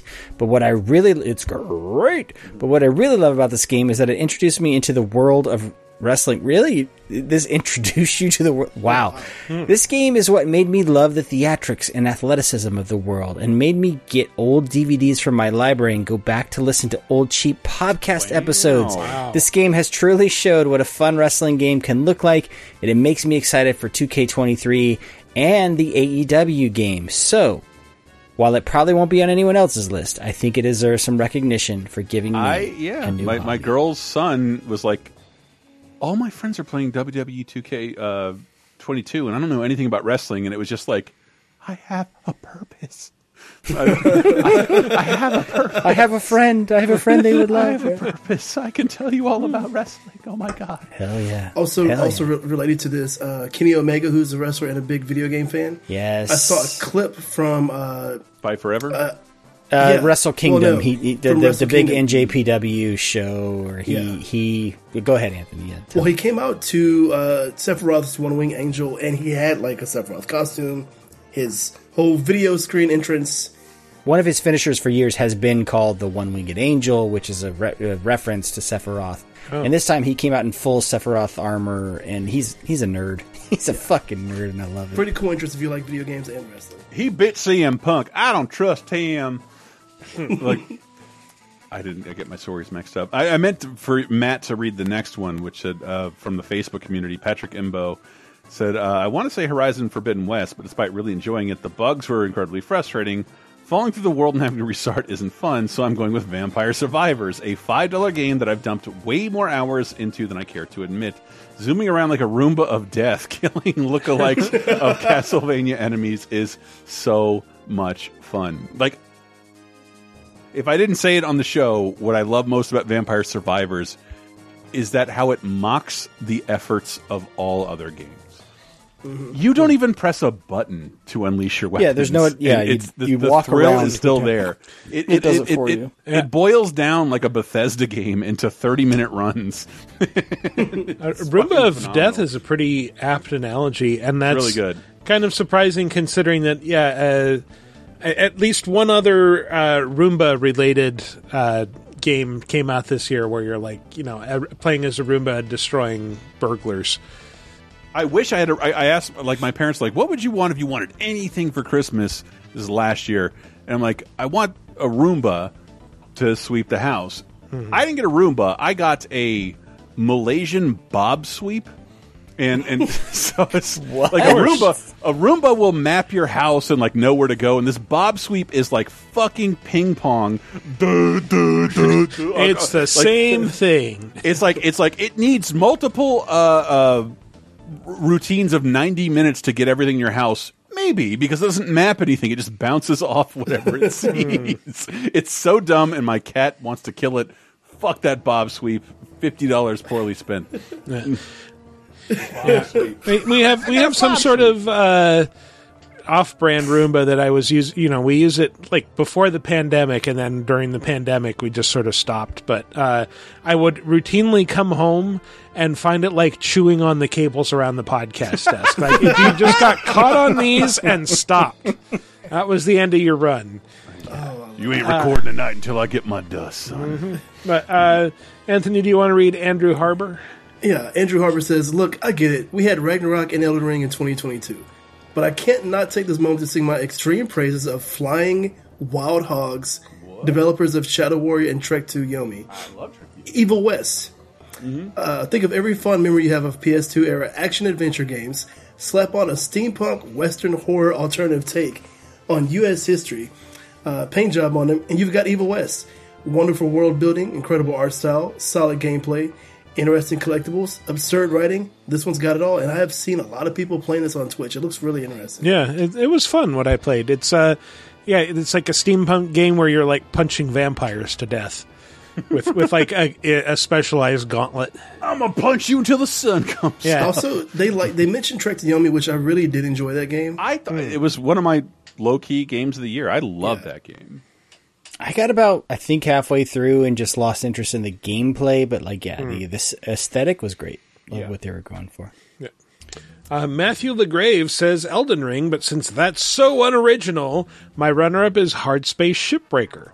It's a game where you're floating out in space, tearing apart derelict spaceships for parts and raw materials. The ships start simple, but get bigger, more complex, and more dangerous over time. You're free to break things apart however you want with the many tools the game gives, but doing things faster without destroying parts will help you get more money. You work for a mega corporation and the goal is to escape from the wage slavery you're under.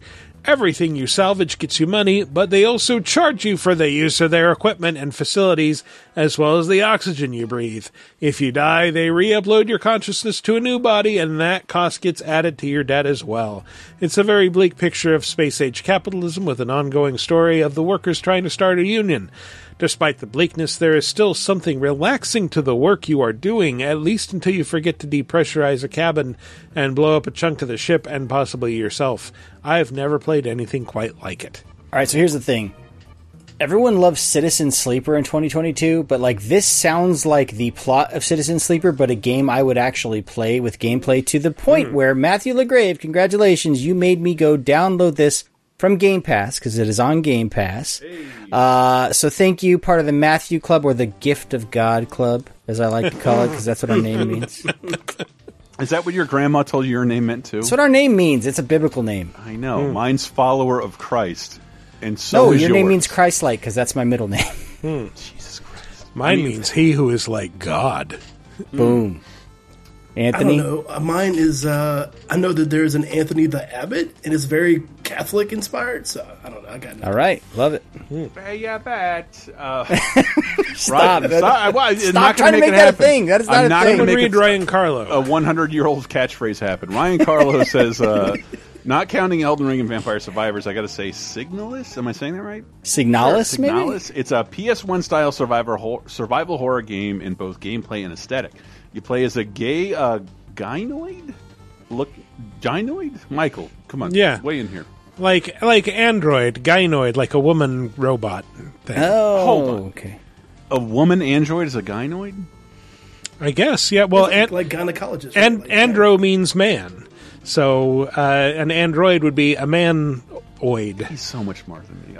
Looking for her lover pilot and encounter a conspiracy and cosmic horror. Honestly, I have no idea what the story is about. Even after beating it, still, I really dig the creepy PS1 vibes. The game and the RA Village DLC gave me some really good scares in 2022. Nice.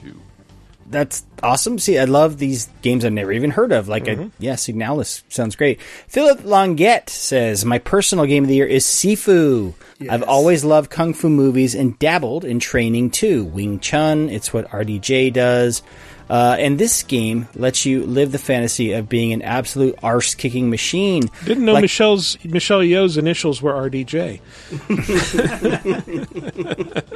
Like a lot of games, yeah, that's Ronnie Dames Geo. That's RDJ right there. Rodney Dangerfield Jr. Hey, I get no respect from this guy's foot. We know it's my Robert foot off in Downey your Jr. ass, Wing Chun style. Hey. Like a lot of games in the VGA Top 5, it's an indie game combining genres to make something completely unique. I guess that does describe our Top 5. Thanks. It looks great. It sounds great. The motion capture is magnificent. Every move and hit looks devastating. The gameplay relies heavily on parry and dodge mechanics and is punishing when you get it wrong, which makes the game seem impossible. Then something clicks. You get better. Way better. And in no time, you're clearing a boss, taking no damage, and moving out of the slums into a nightclub, and it just gets better from there. The team at Slowclap have continued to put out content all year and are promising more to come in 2023. There was also a mid-year update which enabled the ability to change the difficulty, so if anyone listening bounced off it because it was too hard, you can dial it back, and I'm confident you'll still be challenged, but you will beat the game and avenge your master. Or maybe forgiveness is the better path. In our modern gaming landscape, this never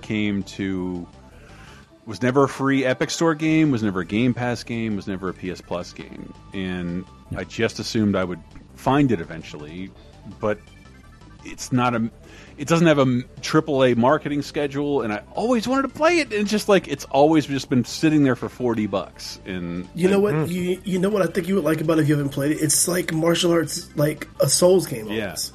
Yeah. Because every boss fight has a rhythm to it, and certain patterns, certain things. And when they did add the difficulty patch a couple of months ago, I mean, I think I was about halfway through the game. I was like, man, I might not get past this. Dropped the difficulty a little bit. I was like, oh, cool. I can get past some of the stuff I was stuck on for a while. It sounded like if the Arkham combat added 3 or 4 more buttons to it, other than dodge. Like I really wanted to play this and let it. This game's physicality was so cool; it inspired me to go on a diet. What? I am now on. I'm on the seafood diet. Oh God! I see through. I eat it. Oh, he got all of us. I thought he was going to drop something terrible joke. That fucking sucked. That joke fucking sucked. It sucks right so good though. That joke sucks so good, dude. You should be a dad with that joke, man. This is a good dad joke. Yeah, that joke should come with 4 kids. Steve's like 4 kids. Yeah, that's true. He's a handful. Shy Guy Fury says, Apologies for the gratuitously long, self-indulgent answer. My game of the year comes down to two games that reinvented their franchises. Ooh. First being Kirby and the Forgotten Land. Second being Sonic Frontiers. Okay. He spelled it Frontiers. Spelled correctly. Michael it's made how it we think. spell it in our chat. Yes. I don't know how he got that joke. Okay.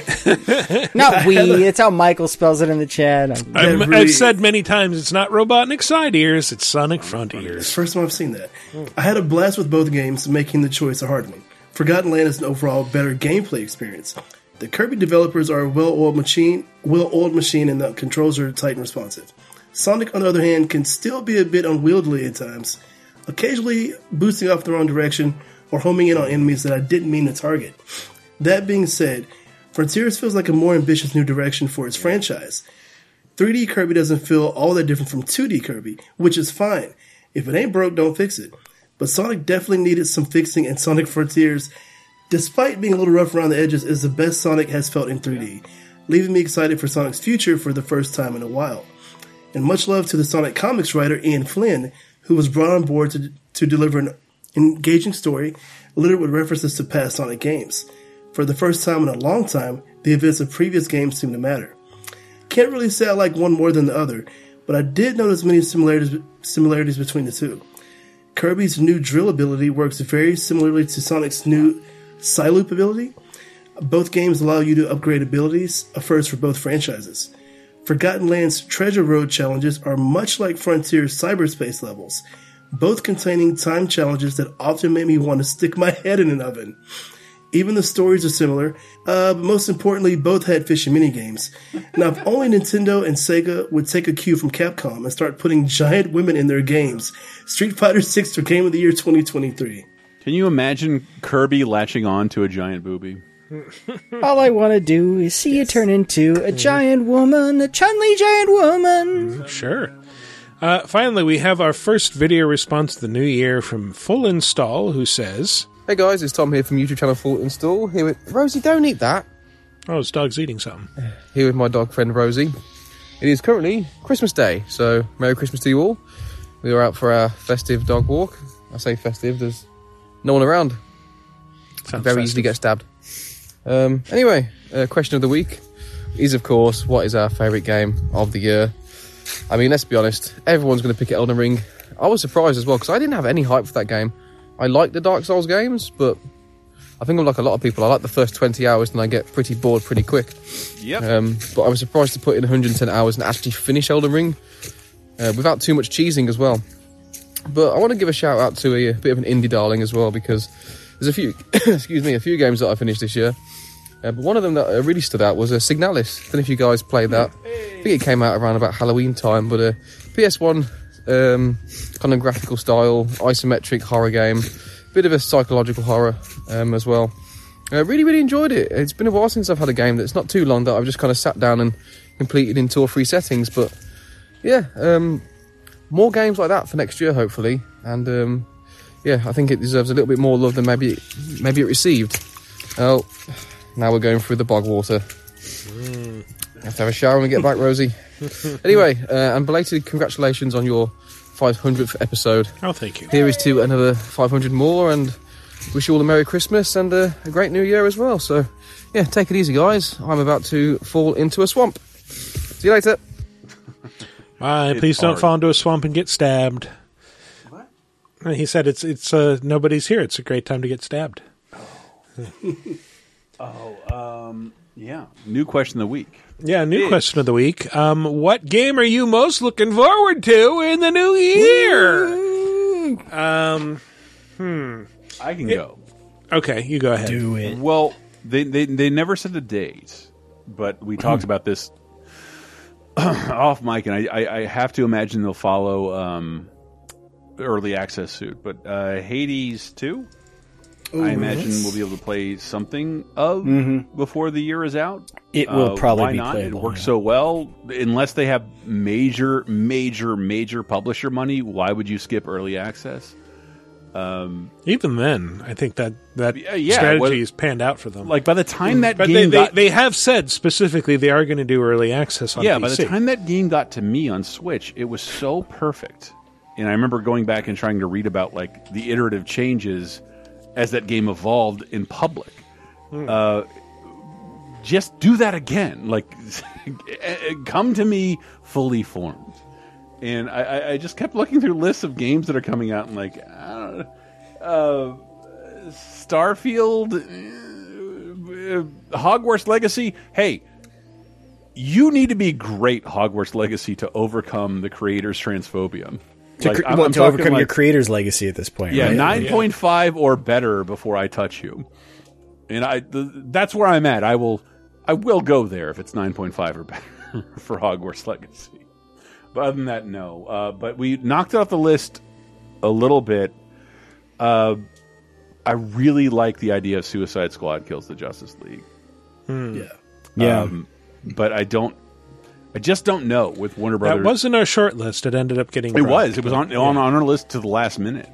But it just looked too. It looked too. I hate to say this. Looked too much like Marvel's Avengers, and that is just like kind of action-y game for me. Like I wanted more Batman in that game by Rocksteady. But like this is a team with a pedigree for dealing with DC properties and action games and even multiplayer games. They've done that before too.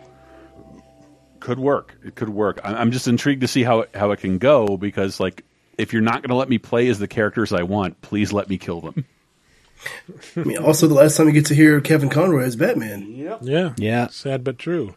Notice how I didn't say Redfall. I will go, and I'm going to cheat. I get 2 entries because one of them doesn't count because I'm a Sega employee. So Like a Dragon Ishin, I'm really looking forward to finally playing a samurai Like a Dragon game. But my other one that I'm shocked didn't make our list, Marvel Spider-Man 2. Yeah. Yeah, it's a big one. Yeah. But the thing is, they didn't tell us anything. I don't know why is this different? Why can I not just replay Spider-Man because I only played it on PS4? Why can't I just play the PS5 enhanced version and get the same experience? And then I remembered like Insomniac's making a Wolverine game sometime when this is done, and I'm way more excited for that than I am another Spider-Man game. The reason I am excited for this one though is like I thought I got enough out of the last Spider-Man game. I loved that game, and I played the PS5 enhanced edition as well, and then I played Miles Morales, and I fucking love Miles Morales, and it made me realize like, yeah, they can just kind of keep giving me this game every few years and I'd be happy, like just add some more content to it. And so the fact that this one in the trailer at least featured both Spider-Man, Miles, and Peter, like fuck yes, probably have team up moves. For it. That's the only thing I can speculate on though. Yeah, so I'm excited for it. I think my top one is still Zelda, but I think one that I didn't push for very hard because I'm not sure what has been announced and what hasn't, and I might trip up and say the wrong thing. Assassin's Creed Mirage, I'm very excited for. You're going to get to play as Basim in Baghdad, and the series is returning to its roots, and it's going to be cool. And Basim over Baghdad. Sorry, that is a song. Was that Matt's version of an Outkast song? That was Bombs Over Baghdad, baby. I know what it was. I just wanted to just make sure. Anthony? This game hasn't had a release date, but I really believe it's going to be here because we've had so much stuff recently. I'm hoping for Tekken 8, really, more than anything else. I knew you would say Tekken, yeah. I'm hoping for Tekken 8. I'm hoping EVO is going to probably be when they maybe announce something. I don't know. I'm really holding out for Tekken 8. As excited as I am for Street Fighter, I'm a little bit more of a Tekken person. But those are at the top of my list. But I really, really, really want to play Tekken 8 this year. Oh, so you like endings? I do. I've seen all of those. Yes. You like volcanoes. I want to see who gets thrown off a volcano this time. Yeah. Well, it's weird because I kind of lost interest in that series after 5, but then every once in a while I get reminded, like, remember all the fun you had playing through 4 and unlocking all the endings? Like, oh yeah, that was pretty fucking cool. And to be honest, I would have said 5 was the best game in the series, but 7's done so many cool things that I think that they're keeping in 8, like the slow-mo, the rage art stuff. And 8 just looks so damn gorgeous. Like, they're finally changing the game engine. What was the one with Unreal 5? The anime protagonists? Was that 6?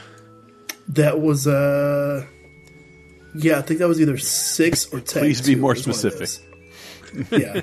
But Tekken 8 looks phenomenal. I'm really hoping that I get to actually play it sometime Tekken this 7. year. I thought it was Tekken 7. Honestly, is my favorite in the franchise. It's really, and it's become the best selling in the franchise. But 8, I feel like is going to be really, really interesting. I'm hoping we get some kind of playable format this year. I just want to point out: did we put Bomb Rush Cyberpunk on our list last year?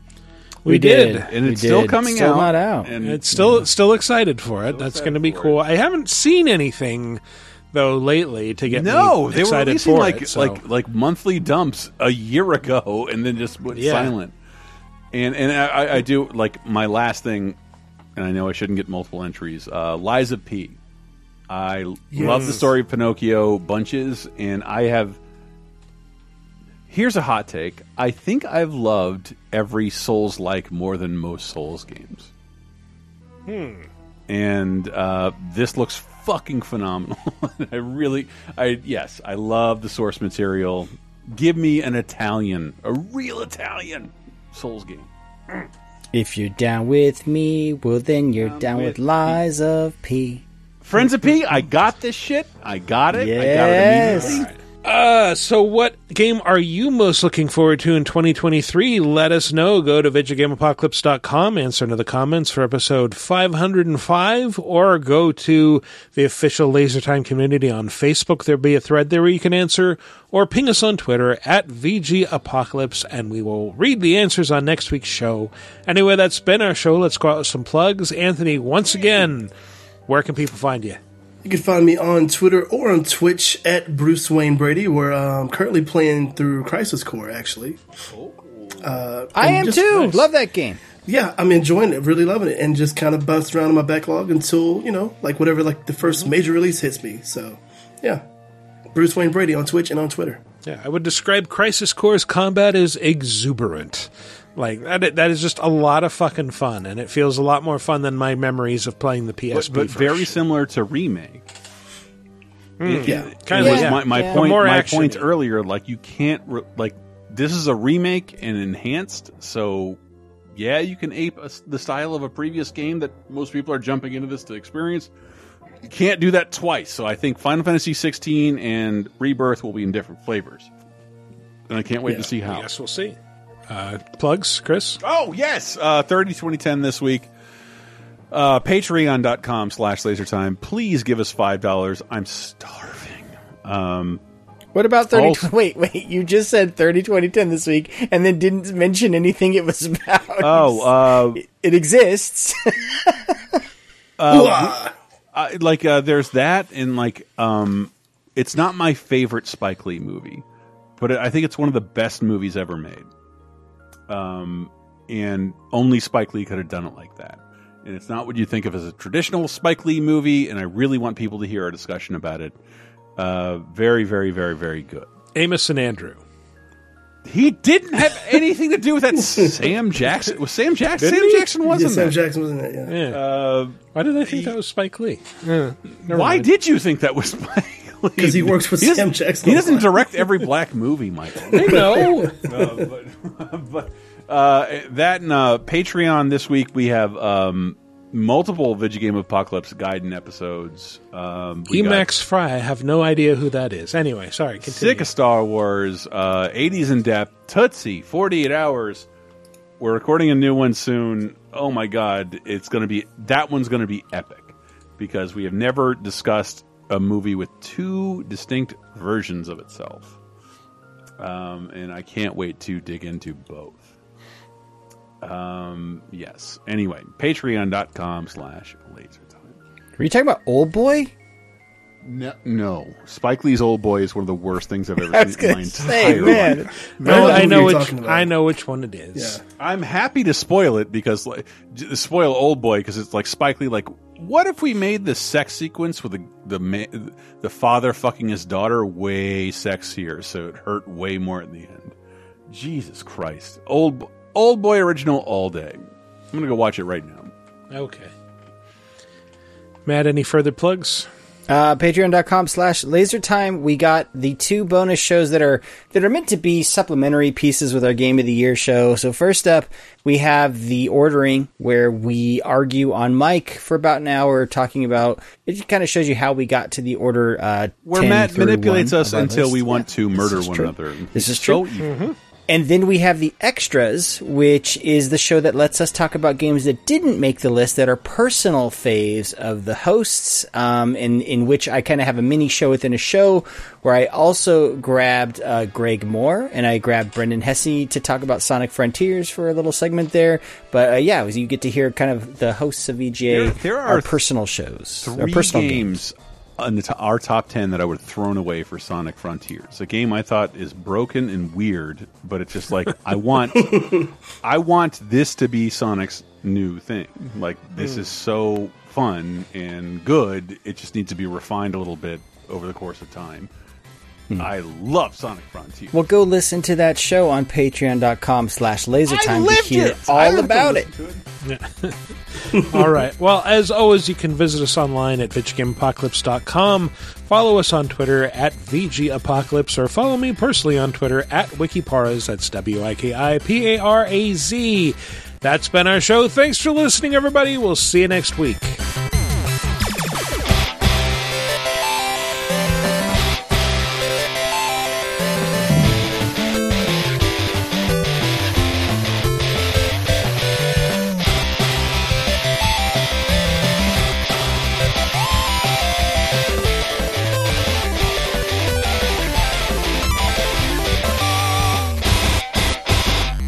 Use a PC. That's what I recommend. That's very helpful. Thank you. I'm sorry.